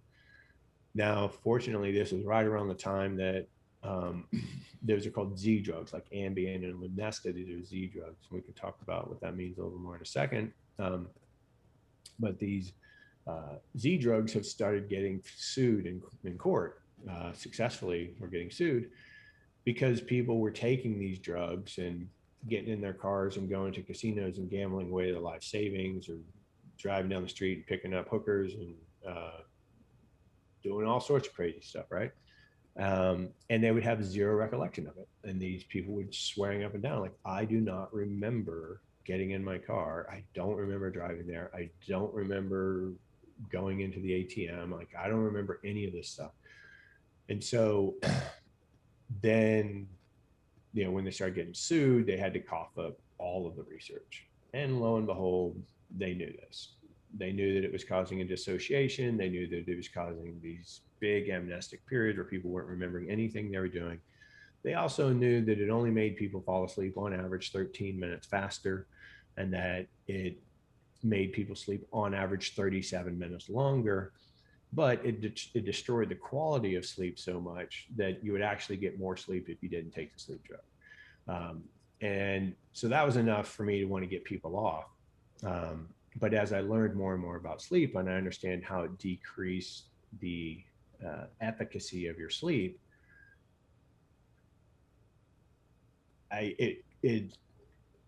once you learn what's going on during sleep and you understand how this is messing with what's going on when you're asleep, then you can say, okay, well, that could cause this symptom, and it could cause this symptom. If that's happening, it could cause this symptom. So all these guys every single complaint that these guys were coming to my office with could have been explained by poor sleep. And including the low testosterone and the low growth hormone and the low thyroid hormone and the low insulin sensitivity and high inflammation, and how like all of the objective measures could be explained by poor sleep, and then all of the symptoms they're complaining about could be explained by poor sleep. Now, I wasn't naive enough to think that it would be the solution for everybody, but it would at least made sense to get people off of the sleep drug. So the unfortunate thing about getting people off of sleep drugs is that they're taking sleep drugs because they can't sleep. So you can't just take it away and say, go sleep anyway, right? So I had to come up with something else. So I worked hand in hand with the guys that had come to see me and that we were trying to get off of. And together, like with the help of these guys were pulling research articles for me sometimes about different supplements, and they were, going to different health food stores around San Diego and finding out like what was available and talking to people and all this. And we came up with this concoction of about like 7 different supplements, and then worked over the course of a couple of months to figure out like what was the right amount of each one of these things to take. And we got people sleeping without sleep drugs. And then lo and behold, when we got them sleeping without sleep drugs, their testosterone went up by 300-400%. Their growth hormone doubled and tripled. Their insulin sensitivity doubled. Their inflammation became undetectable. Their oxidation dropped in half. Their thyroid function came back. Their adrenal functions came back. Their mood like all their mood issues went away, the motivation issues got better, like all of this stuff. And again, it wasn't 100% cure for 100% of the people, but it was huge. It was huge. It was like 85% solution for 85% of the guys. Like, it was the best therapeutic thing you could ever imagine. Now, of course, I was a Western trained medical physician. So before we got into that, what I wanted to do was just fix it, right? Like, well, they're low in testosterone, we'll give them testosterone. Their thyroid's low, we'll give them thyroid. Their insulin sensitivity is low, I'll give them like a type 2 diabetic drug that's going to improve their insulin sensitivity. Like, that's what I wanted to do. Now, intellectually, I knew I couldn't do that because that would disqualify them. You can't give somebody a medication that they're dependent upon and then have them do the job of a SEAL. What if they can't get their medication? Like, Right. you know, they're out in the field, they're out in the combat zone for a while, they can't get medication, now they can't do their job anymore. That's a no-go. So that's what I wanted to do. I couldn't. So I was really relieved when this little experiment worked better than I thought it would. And so then I mean, I'm just like, got sparkles flying out of my head. I'm so excited about this. And I'm running around to all the leadership offices. I'm going around to all the COs. I'm saying, hey, there is a crisis at the SEAL team, and it's sleep, right? And I mean, come on, this is an organization that part of the screening process is you go a week without sleep. These are not people who value sleep. These are not people who think sleep is important. And I didn't want to talk about the soft stuff, right? I didn't want to talk about motivation and mood and memory and cognition and attention and all other stuff, because that's all very subjective. I want to talk about the labs. I'm like, look, testosterone, growth hormone, DHEA, thyroid, insulin sensitivity, inflammation, oxidation. They know what these things are. They know what those should be. They're still SEALs, even though they're COs, they're still SEALs. They still consider themselves SEALs, and like they still need to be capable, and they still want to be strong, and they still want to be athletic. And so they see all this stuff. They know this stuff. But they thought I was crazy. Like, literally thought I was crazy. Like this guy's a quack. Like, I mean, I remember, no hyperbole, four guys in the office, a CO, an XO, a master chief, and a senior corpsman, laughing me out of the office, like cracking up, hysterically laughing, saying, "Yeah, doc, I think you need to go back to medical school." Like, yeah, people's hormones are bad because they're not sleeping, right? Okay. And and in fairness to them, there wasn't any information about that anywhere that wasn't out there. A few little obscure, strange things on PubMed if you dug deep enough, but there weren't people weren't talking about sleep. People weren't talking about sleep hygiene. This is before the kind of the big media craze around sleep. And after, like, a few of them bought in, and then they would let me work with their guys, and they'd have great results. And then we had these pre and post retreats for the SEALs. So before the SEALs would deploy, we'd take the SEALs and their families out to a resort, spend 3 days out there, give them a bunch of classes about, like, here's what you're going to experience when you're deployed, and here are the resources for your family when you're deployed, here are the resources for you when you're deployed, blah, blah, blah. Like, these are the trials and tribulations of being a deployed SEAL and things you're going to go through. And we'd bring in guest lecturers. We'd bring in, like, Lieutenant Colonel Grossman, on killing, and that to talk about the psychology of this for the new guys who haven't been deployed yet. They haven't been in combat yet. We'd bring in people who could talk about the trials and tribulations of the wife, if they're being scared with their husband deployed, and he could die, it's dangerous. We bring in people to talk about nutrition, like you said, take care of yourself when you're over there. People to talk about smart periodization with your workouts. We bring in, and we kind of wanted a little celebrity status around it, so it wasn't just like the guy down the hall from them telling them something that they tell them all the time. Like, you wanted like somebody with some panache, and so we would hire these people who were really well known. And in those days, it was guys like Rob Wolf and Chris Kresser and John Wellborn and Chris Masterjohn, and all these sort of well-known health and wellness thought leaders at the time. And they'd give all these lectures, and of course they would pay these guys, but they had me for free because I'm in the Navy, so they're like, well, you're going to go talk about sleep. And so I would get up there, and I would talk about sleep and hormones. About 80% of the lecture, and about 20% of the lectures, I talked about nutrition. And then Rob Wolf would go up there and he'd lecture about nutrition. About 20% of the lecture, he talked about sleep. And so Rob Wolf and I ended up, hitting it off. And then I got to be friends kind of with everybody on the stages. And they all had podcasts and they were all doing health symposiums all over the world. And they started inviting me to do lectures that they were at. And I was taking leave and going and doing lectures, and I was going on podcasts. And it just led to me becoming the sleep guy. And it's about 30% of what I do as a physician, but it's about probably 95% of the people who know of me know of me because of sleep. But when I work with clients, I do sleep, nutrition, exercise, and mindfulness, stress mitigation, whatever you want to call that, kind of the last pillar.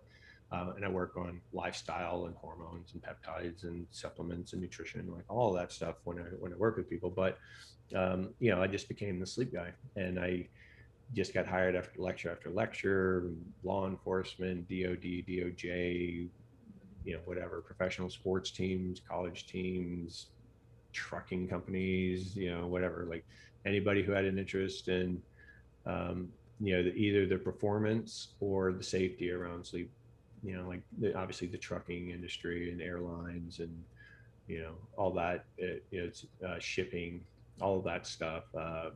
Sleep's a big issue around safety, workplace safety and accidents and all that other stuff.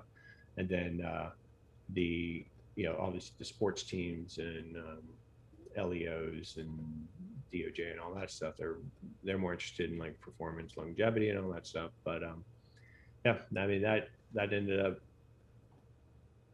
being my career. So and when I left the SEAL teams, obviously I left as vacuum, right? Because they were just going to get another doctor who was just like a doctor, right? You're just going to go in there and do sick call stuff and just do doctor stuff. And all the SEALs kept haranguing me to make a product out of the sleep supplement because this is pre-Amazon being a real thing, so they were having to drive around all these different stores to buy this stuff. And this was in a 90-day supply, and that was in a 30-day supply, and this was a powder, and that was a liquid, and these were capsules, and it was cumbersome, hard to travel with. And they're like, just make a product, make a product. So I kept trying to work with companies to like make a product for me. But the supplement industry is a really smarmy industry, and I just couldn't find anybody that I trusted or wanted to work with. So I was like, I did a year of brick and mortar practice in California. The first year I got out of the Navy, I was like, I'll take a year off of brick and mortar. I'll just do virtual consulting, and then I'll build this supplement out. I'll sell it to the SEALs. I'll build up a supply chain where I can sell it to SOCOM or whatever. And if it makes a nickel, fine. Like if it pays for itself, that's fine too. Like just for the guys. And then Rob Wolf got involved with it, and he wanted to be a partner in it. And he said, let's launch it at PaleoFX. And so it's a big health symposium. So we launched it there and turned into this huge business all of a sudden. Like 6 years later, I'm still running that and still doing virtual practice, So real quick, for the people who don't know, when you look at sleep in terms of total health, how important do you consider sleep on that scale? It is not only the most important aspect of your health, it is exponentially more important than anything else. If you could only optimize one thing in your life, it would be optimizing your sleep wake cycles and schedules. So I think most people know when you work out, they say, like, if you lift weights, as an example, you don't get stronger when you lift weights, right? Most people understand that. You get weaker when you lift weights because you're damaging the tissues. The whole idea is to do more work with those cells than they're capable of doing. And when you push them past their limits, they actually get damaged. And if you really push them past the limit, you actually kill them. You actually rupture muscle cells. This is where you can get into trouble with doing something like CrossFit too heavy, there's something called rhabdomyolysis, where you actually have all these proteins from these ruptured muscle cells spilling out into your blood, and then they can clog up your kidneys and you can literally die from kidney failure. But you're damaging muscle tissues when you're exercising. And then those muscle tissues don't repair until you sleep. And when you go to sleep, that's when the repair happens. So when you first go to sleep, we have something called sleep cycles, right? So when we, and so all of this is based off of a lot of data, right? So if have you ever had a sleep study done? Oh yeah. Okay. So, you have all these electrodes all over your head, all these wires all over your head. You have a strap around your chest. They're measuring your respiration. You have the pulse ox on your finger. They're seeing how saturated is your hemoglobin with oxygen. You have some EKG leads. They're measuring your heart rate, like, what your heart's doing. There's there's electrodes on your skin and so forth. So we're collecting a lot of data. There's some electrodes up here to capture your eye movement, and all these electrodes on your head. They're like think of it as like the Astrodome, right? And it's like hanging a bunch of microphones from the roof of the Astrodome. That's what these electrodes are, and they're listening to the crowd below. So it's not a super high resolution. You can't say like, oh, there's that one guy on that seat saying this. It's like kind of a gestalt, right? Like if there's a wave going across, so they're standing up and doing the wave, like you're going to pick this up. You're going to be able to see that essentially with these EKGs on the brain. And that's telling us what your brain waves are doing essentially, right? But just like the stadium, not everybody in the stadium is doing the same thing, but like there's an overall pattern, and we recognize that overall pattern is going, okay, well, when this is the majority of activities doing this, we call that theta brainwave state, whatever, which is stage 3 sleep. And then there's stage 4 sleep, and so there's stage 1, 2, 3, and 4, and then there's REM sleep, which is kind of its own little thing. It's its own little different sleep. So when you first go to sleep, you go from being awake, you go down into deep sleep, you travel across time at the bottom of slow wave sleep or deep sleep. And I misspoke. Stage 4 is theta, not stage 3. And then you come back up. You actually go past being awake and you go into a little bit of a REM.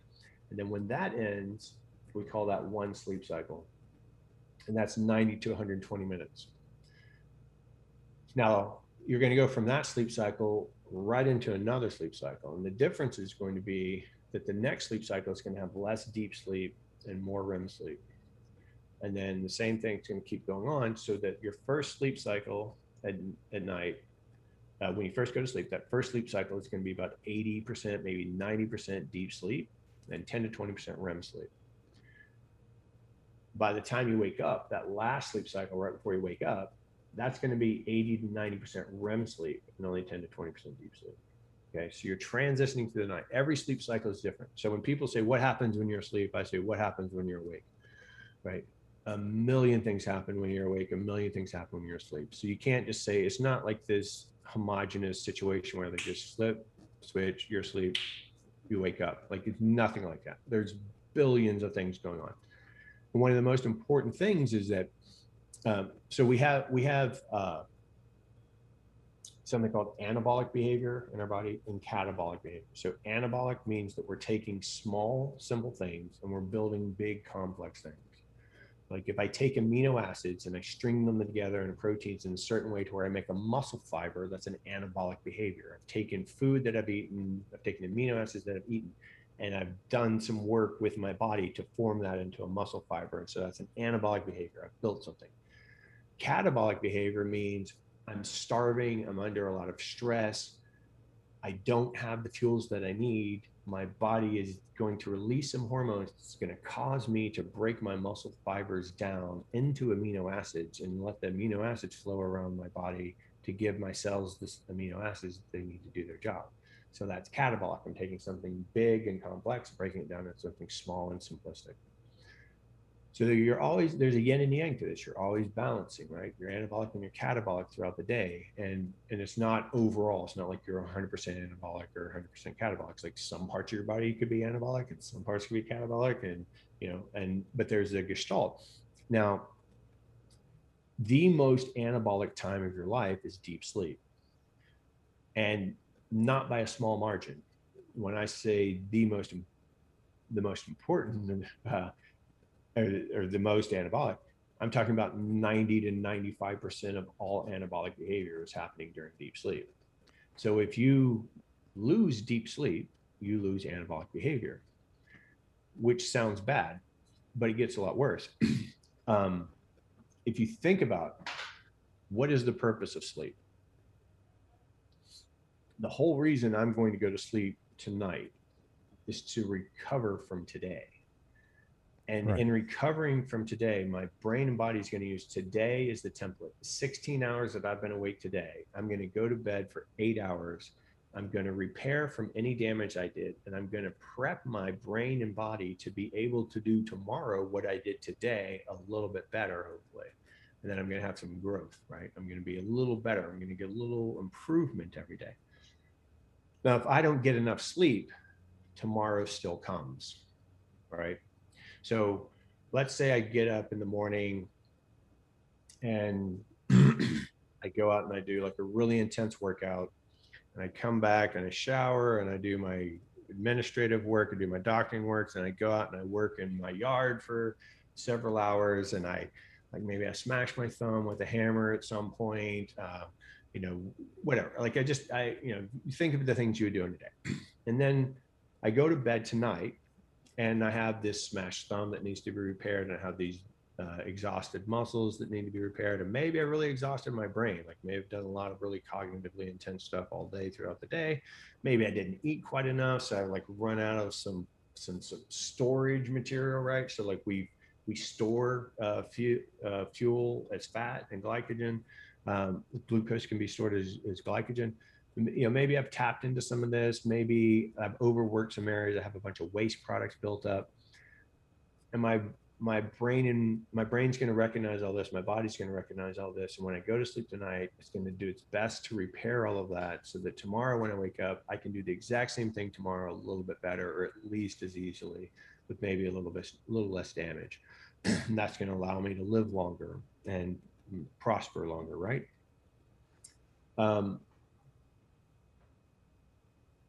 Anabolic behavior, though. If I'm undernourished, I can't be anabolic, right? I have to have the right nutrients, and I have to have enough nutrients to be anabolic. So if I'm starving, I'm not going to be very anabolic. Now, the other thing I can't have is a lot of catabolic hormones, and catabolic hormones are stress hormones. So if I should sleep 8 hours tonight to prepare for tomorrow, but I only sleep 6 hours tonight, and I stay up 18 hours and sleep 6 hours instead of staying up 16 hours and sleeping 8 hours, well, tomorrow morning when I wake up, tomorrow's still here. I only got 75% of the recovery that I needed, but tomorrow's still here. So I still have to do tomorrow. How am I going to do it? I'm going to do it with stress hormones. And when I release stress hormones, they're going to be catabolic, right? They're going to break me down. They interfere with my brain activity, interfere with my strength, my endurance, my coordination, my mood, my appetite. Everything about me is impacted by my stress hormones. Maximum amount of stress hormones is fight or flight. You've probably heard of that, right? Right.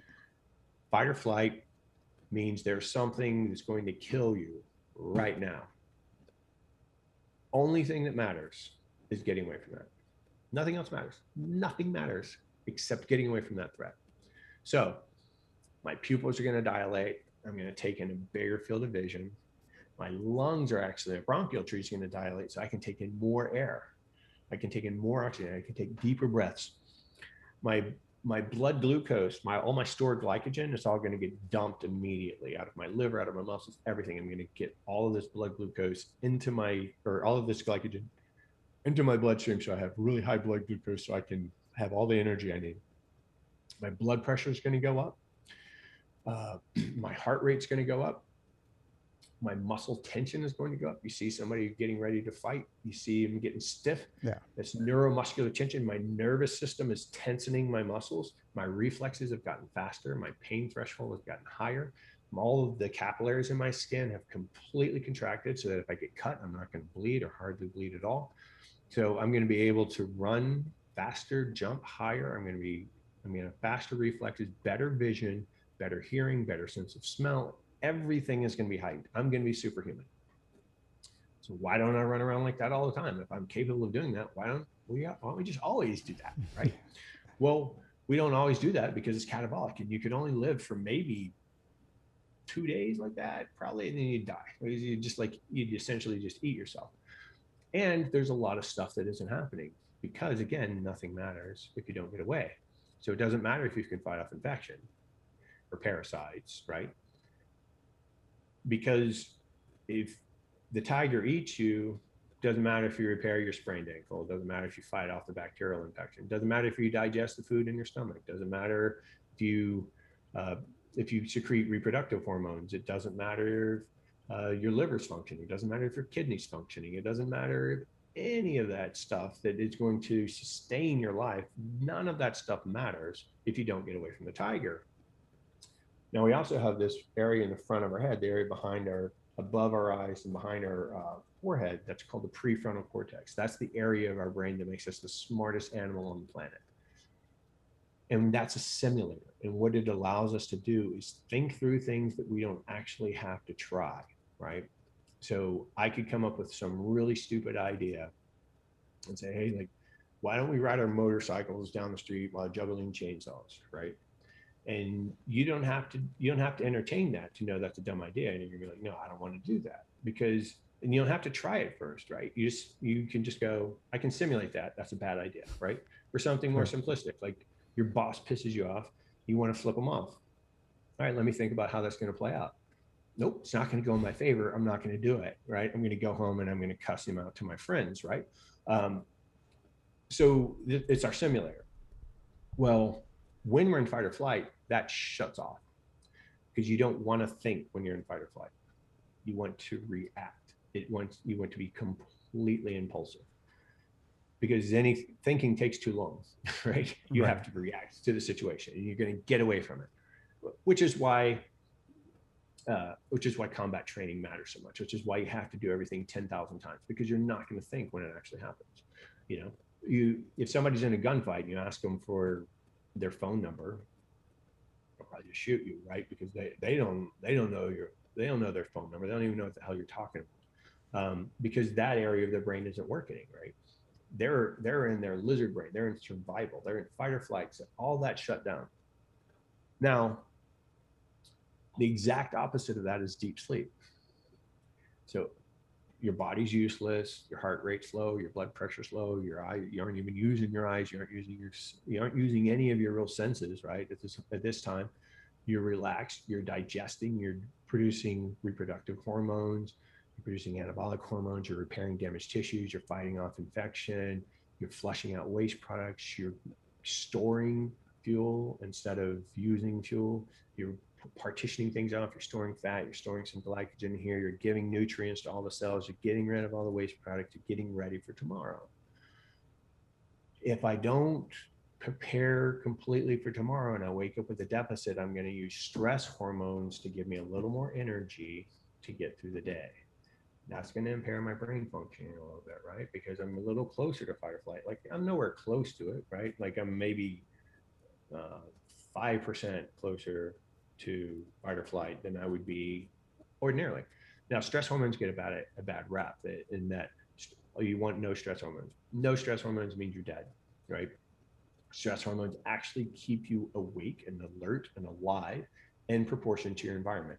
So when you first wake up in the morning, if you go to sleep in a completely dark room and you don't have an alarm clock, and there's no noises or anything to wake you up, you're going to wake up. If you've been getting good sleep, you're going to wake up. Well, you're going to wake up after you've gotten as much sleep as you need, really, right?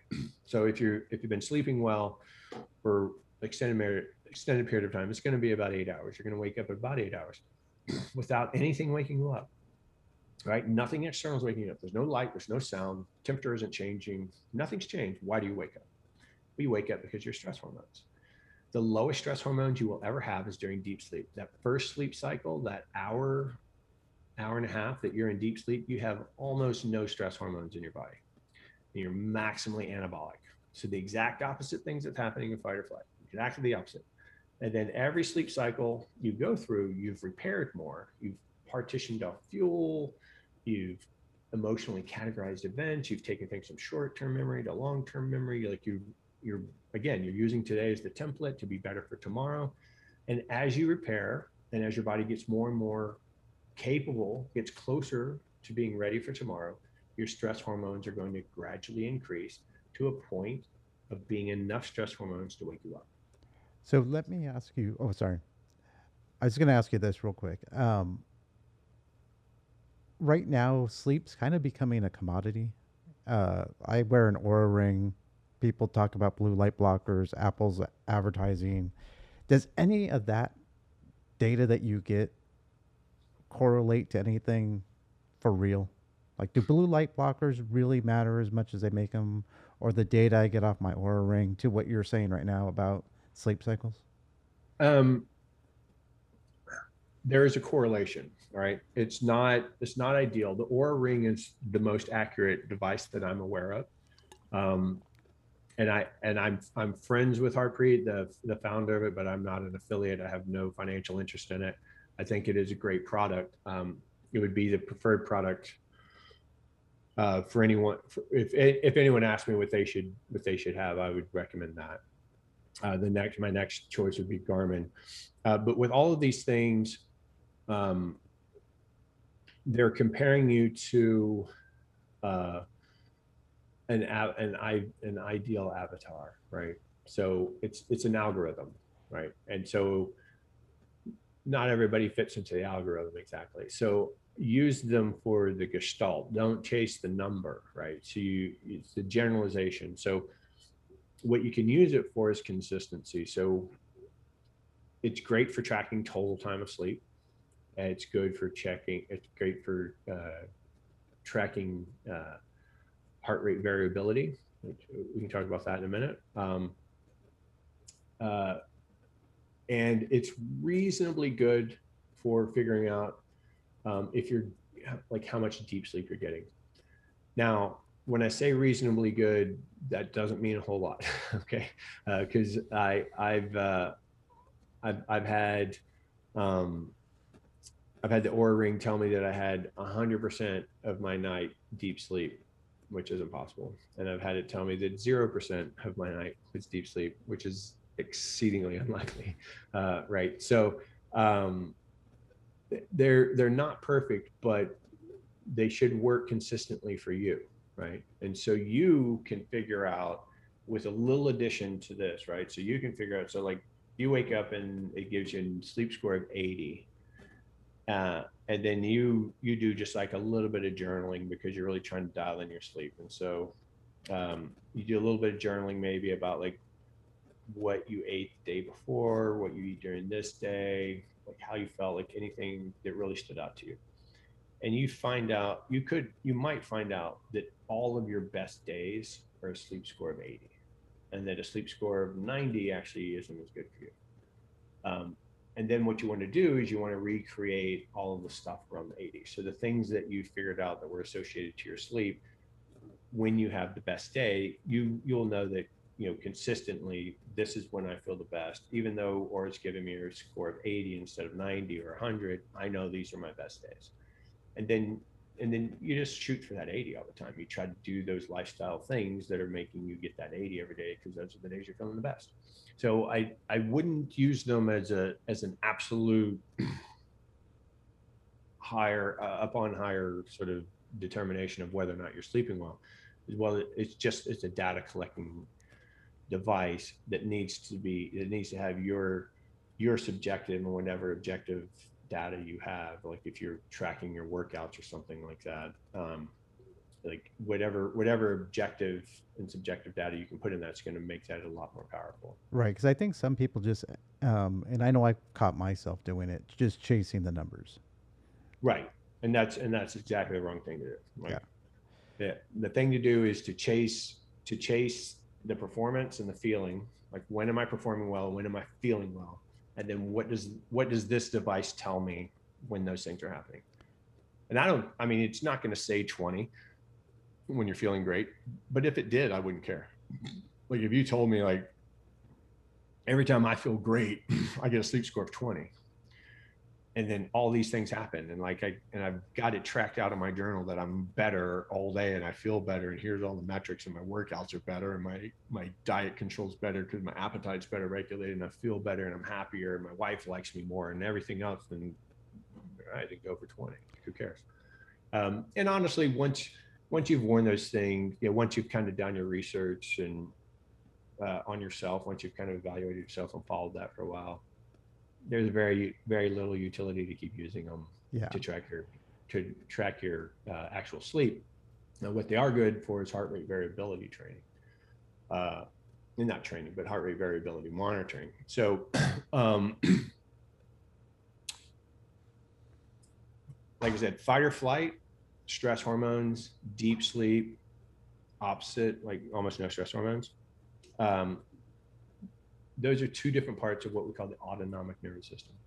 Autonomic, job security word for automatic, right? It just means it's you're not thinking about it. Like it's controlling my heart rate, it's controlling my respiration rate, it's controlling my blood pressure, it's controlling my kidney function, it's controlling my liver function right now. Like I'm not thinking about any of that stuff, and it's happening because that's my autonomic nervous system doing it. And it has two branches. It has a sympathetic that speeds things up, and it has a parasympathetic that slows things down. Okay. Maximum parasympathetic tone is deep sleep, right? Rest and digest. You're recovering, anabolic, digesting food, partitioning, getting better, building up, repairing. Maximum sympathetic tone, superhuman, but tearing yourself down, right? Eating yourself to be superhuman. So super fast, super slow. Now I have a node in my heart that outside any influence, as long as I have blood supply to my heart with no hormones and no nerve input, this node in my heart will cause my heart to beat at a certain rate. For most people, it's right around 40 beats per minute, right? 40 beats per minute. It's pretty slow. And if I didn't have any input from anywhere, my heart rate would be about 40. Now, if I get a little bit of sympathetic tone in there, a little bit of stress hormones, a little bit of neurotension, so like nerve input from my sympathetic tone, my sympathetic nervous system putting in a little bit of nerve activity, again, kind of speeding things up, then that will fire my heart before the node has a chance to fire it, right? So if I have a heart rate of 60 and my heartbeat is going on the second, every second for 60 seconds in a row, I have zero heart rate variability, right? Didn't vary on the second, every second. That would only occur if I didn't have any input and just my node was following, just that AV node in my heart was firing. Like that's the only thing that would happen. That's the only way that would ever happen. And that would be 40 and not 60 or 50 maybe. But if I didn't have any input from anywhere, just that node to fire. If I get any sympathetic tone, it can fire it before the node. So if I have a balanced autonomic nervous system, meaning that my sympathetic nervous system and my parasympathetic nervous system are working, they're both doing their job. And one of them's more important for certain function of my body than the other one, but they're both doing their job. And so sometimes the sympathetic nervous system causes my heart to beat a little faster. And so it beats a quarter of a second before the second. And then sometimes I don't have any sympathetic tone and my AV node fires itself and it's a quarter of a second after the second.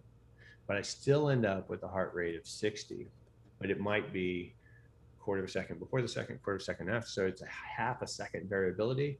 That's going to be a heart rate variability of like 100, right? That's going to be like the maximum because it's completely balanced. So as I said earlier, if I don't get enough sleep, if I don't recover enough, how do I do tomorrow? What do? I didn't repair. I don't have enough fuel.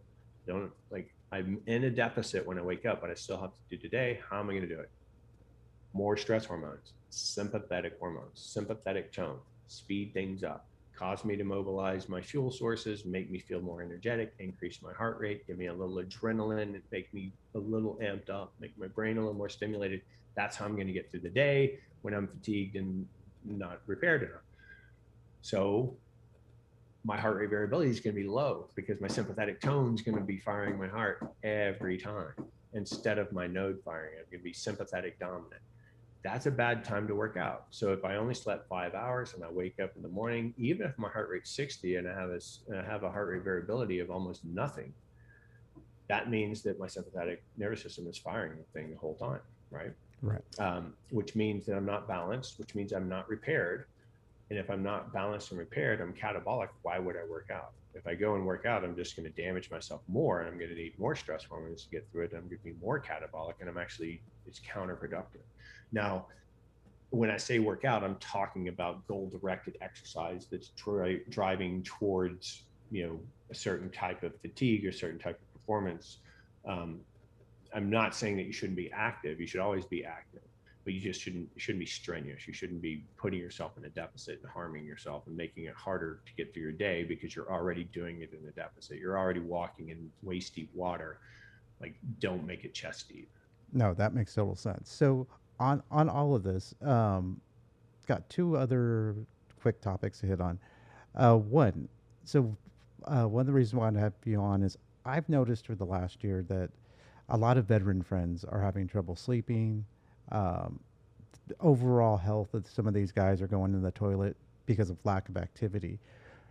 But drinking is coming way up with a lot of these guys. And I know just from my own health journey that eating late, looking at the Oura Ring, eating late, drinking too much, you can watch your HRV trash, you can watch your sleep just go nuts. Yeah. How bad is, or let me rephrase that, which is worse, having a late meal or drinking too much in terms of how it affects your sleep? Drinking. So the meals vary quite a bit. So there are people who can eat really close to bedtime and then suffer no deleterious effects whatsoever. The biggest issue is because, as I told you, when you're in deep sleep, one of the things that you're doing really well is digesting. So if you have food in your digestive tract when you're in deep sleep, that's no problem. Like, that's kind of an ideal time to be digesting and using that fuel. What can cause problems though is if you've eaten something that's inflammatory, so something that your body doesn't like, and it's going to stimulate an immune response to it. If you've overfilled yourself, right, to where you're like, now you're running into mechanical problems, which is actually causing some stress on your body because you have too much food to digest, you've overstuffed yourself. But the most likely thing is that you have poor insulin sensitivity. When you have poor insulin sensitivity, you just have poor blood glucose regulation. It doesn't matter what your total blood glucose level is. If it changes too rapidly, your body perceives that as a problem and it'll wake you up. And even if you don't realize it's waking you up, it'll bring you close enough to be waking to where it's destroying your sleep architecture, it's destroying the quality of your sleep, even if you don't feel like it is, even if you don't have any recollection of that. And we see this with pre-diabetics. They have terrible sleep, and diabetics with poorly controlled blood glucose, they have terrible sleep. And the reason behind that is because the only time any animal on this planet will sleep deprive themselves, other than humans, like we'll sleep deprive ourselves by choice, but no other animal on the planet does that. The only other time a mammal will sleep deprive themselves is when they're being preyed upon, they're being stalked and preyed upon, or if they're starving, right? So when we sleep deprive ourselves, we have hundreds of thousands of years of evolution telling us that we're probably being preyed upon or we're starving to death. So our brain perceives that as a threat, and it changes our brains and our behavioral patterns a lot like a starving or preyed upon animal is. So you increase your stress hormones, make yourself really impulsive. So like, you think about it, if an animal lives in an area where its food supply is gone or nearly gone, and it's starving to death, well, it wants to wake up earlier so that it can hopefully get the food before other animals do, and stay up later so that it can travel farther during the day to find more food. And you want the brain to be somewhat impulsive because maybe that food supply is going away forever, and you might need to try something new, try something that you've never tried eating before. So you're going to try some novel foods, or you might get really close to humans and go down to neighborhood houses and eat out of the trash can. Whatever it's going to take to survive, the stress hormones are going to push that behavior. So it does the same thing to us. So when we don't get enough sleep, our brain and body are convinced that there's danger around, or we're starving, and our physiology responds like that, right? And so our insulin sensitivity is low because our stress hormones are high. Any change in blood glucose makes it easy for us to wake up. And then during the day, any of those changes in blood glucose lead to further stress hormones, because it's an immediate feeling of, it's an immediate sensation to the brain of starvation kicking in, because your blood glucose dropped 100 points, even if it drops from 400 to 300. And now that's going to shut off my prefrontal cortex even more. It's going to make me dumber. It's going to make me more impulsive. It's going to make me feel more anxious, because I'm going to have a lot of stress hormones and be running off a lot of adrenaline. And then when I'm trying to go to sleep at night, if I'm running around with high stress hormones all the day, my stress hormones aren't low enough to get to sleep. So I'm going to try to do things like drink, or maybe decrease my stress by eating a lot, right? Like if I'm an emotional eater and like that, it'll settle me down, and it'll settle anybody down. If you eat enough food, it causes the parasympathetic nervous system to kick in. It'll settle you down, and you'll feel like going to sleep a little earlier. You still might get crappy sleep, but you'll at least get some sleep. But then, like I said, the neuroregulation, if your appetite's off, so you're going to crave different foods, your willpower is going to be down. You're going to, because this is like a survival situation for your brain. It's like a pattern that you're hundreds of thousands of years of evolution has taught this body that this is a dangerous time, and so we want to engage in different behaviors. And then that's counterproductive to most of what we do these days, right? Because we already have plenty of stress. We don't need excess stress hormones. Most of us don't live anywhere close to any deficits in food. It'll just make us eat starvation foods. And when you're starving, all that matters is fuel right now, right? So fuel right now, the keep me alive right now, the closer to glucose, the better, because that's what my body can use. So if I could just eat sugar, that would be great, because that'll give me immediate fuel.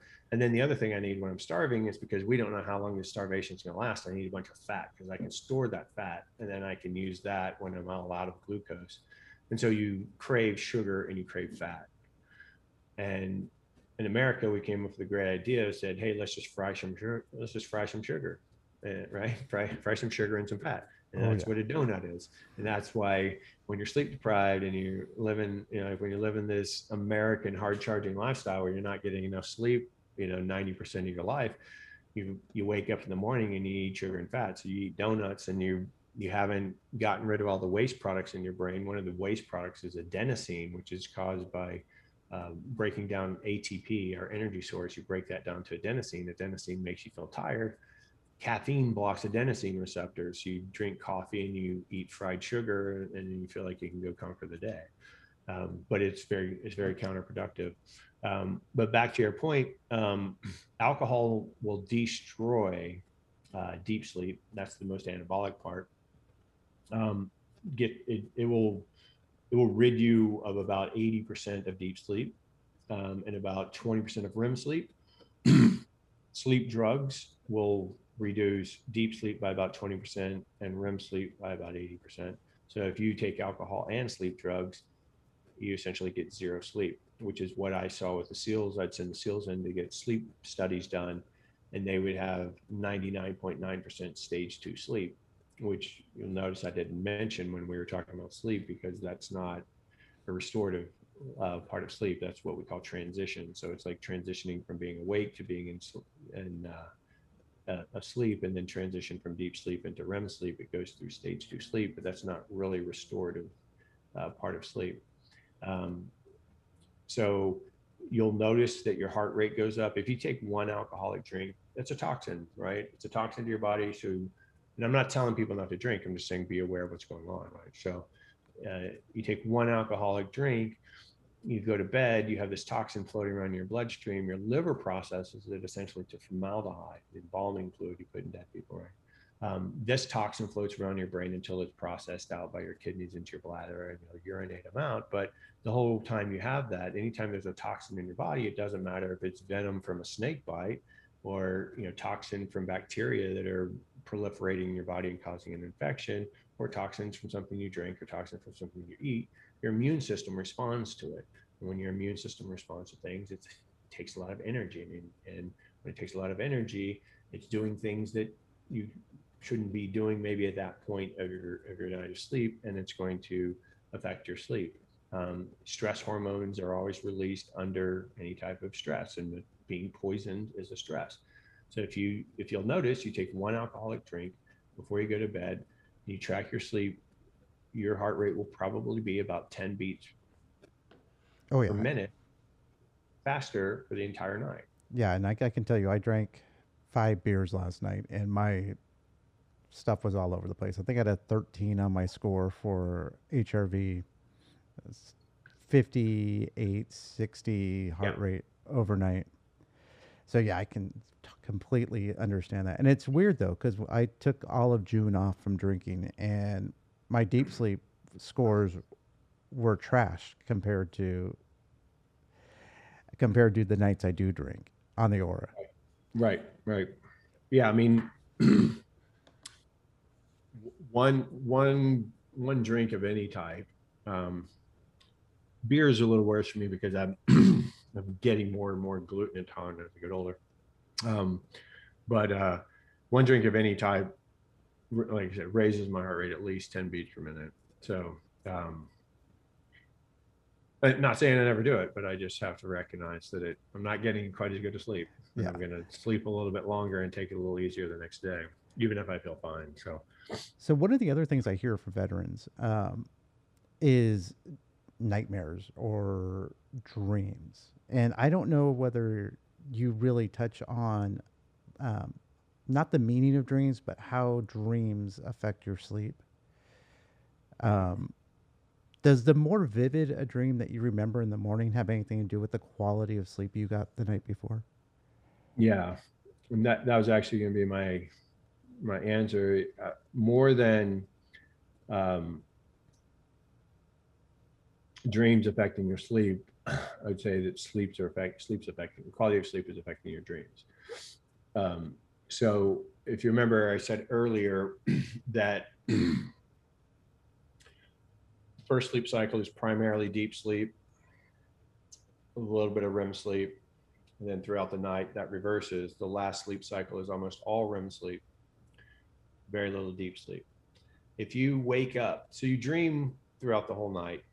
The vivid dreams that you think of when you think about dreams are things that are in color, that are action, that have action in them, that even if they're nonsensical, like there's a lot going on in them that you're recognizing.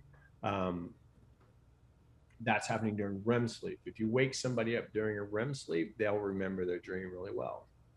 If you wake somebody up during deep sleep, they don't remember their dreams very well. So if you're waking up too early, or if your sleep architecture just isn't that great and you're not reliably in REM sleep in the morning, you might not be waking up during REM sleep. And if you're not waking up during REM sleep, you're not going to remember your dreams. You're dreaming every night, whether you recognize it or not.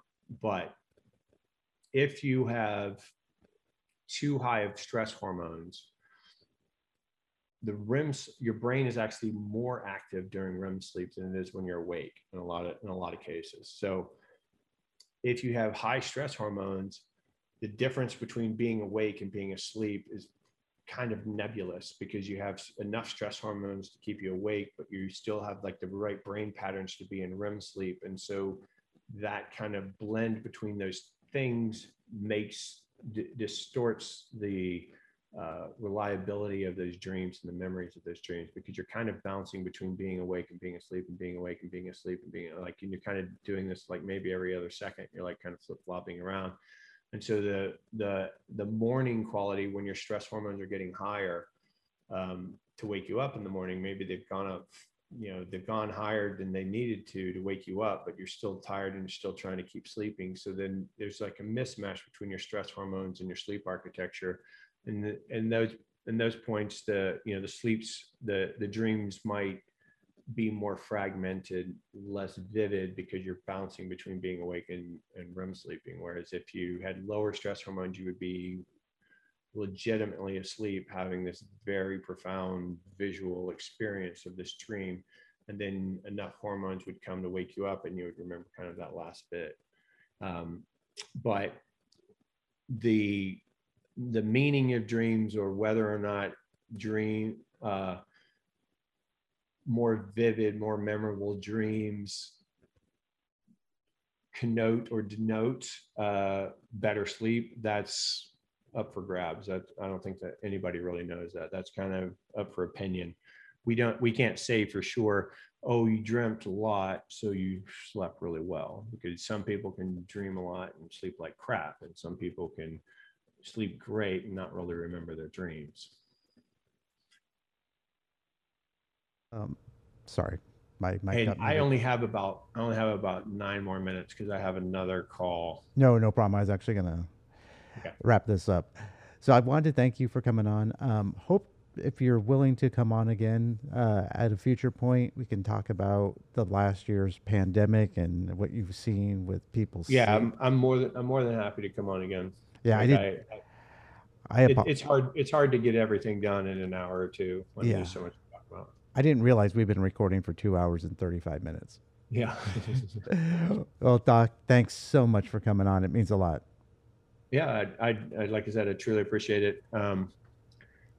Anytime somebody will give me a soapbox to stand on and spin my tails, and I appreciate it. So hey, can you let people know how to find you and where they can get your product?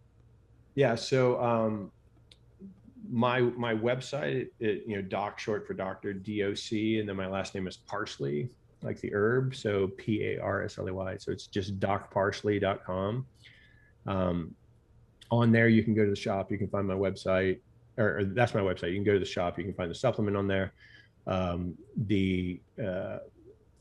have lectures on there, a podcast on there. I have blogs on there. You can download. I have some PDFs, like help with nighttime routines for kids, or to help you get rid of stress when you're asleep, or things like that. There's ebooks. I think you can download my Kindle. My Amazon book is on Kindle. I think you can get that off there.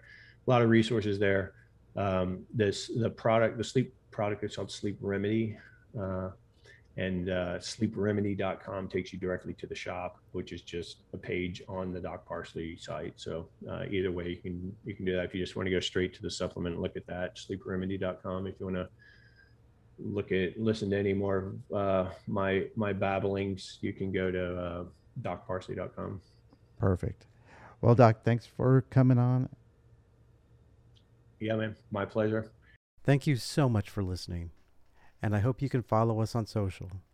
Check us out at our website, modernronin.com, on Instagram, The Modern Ronin, on Twitter at TommyChase01, and you can always support us at modernronin.locals.com. This is our locals group, and it'd be great if you guys joined and subscribed. Some great benefits. Talk to you guys soon.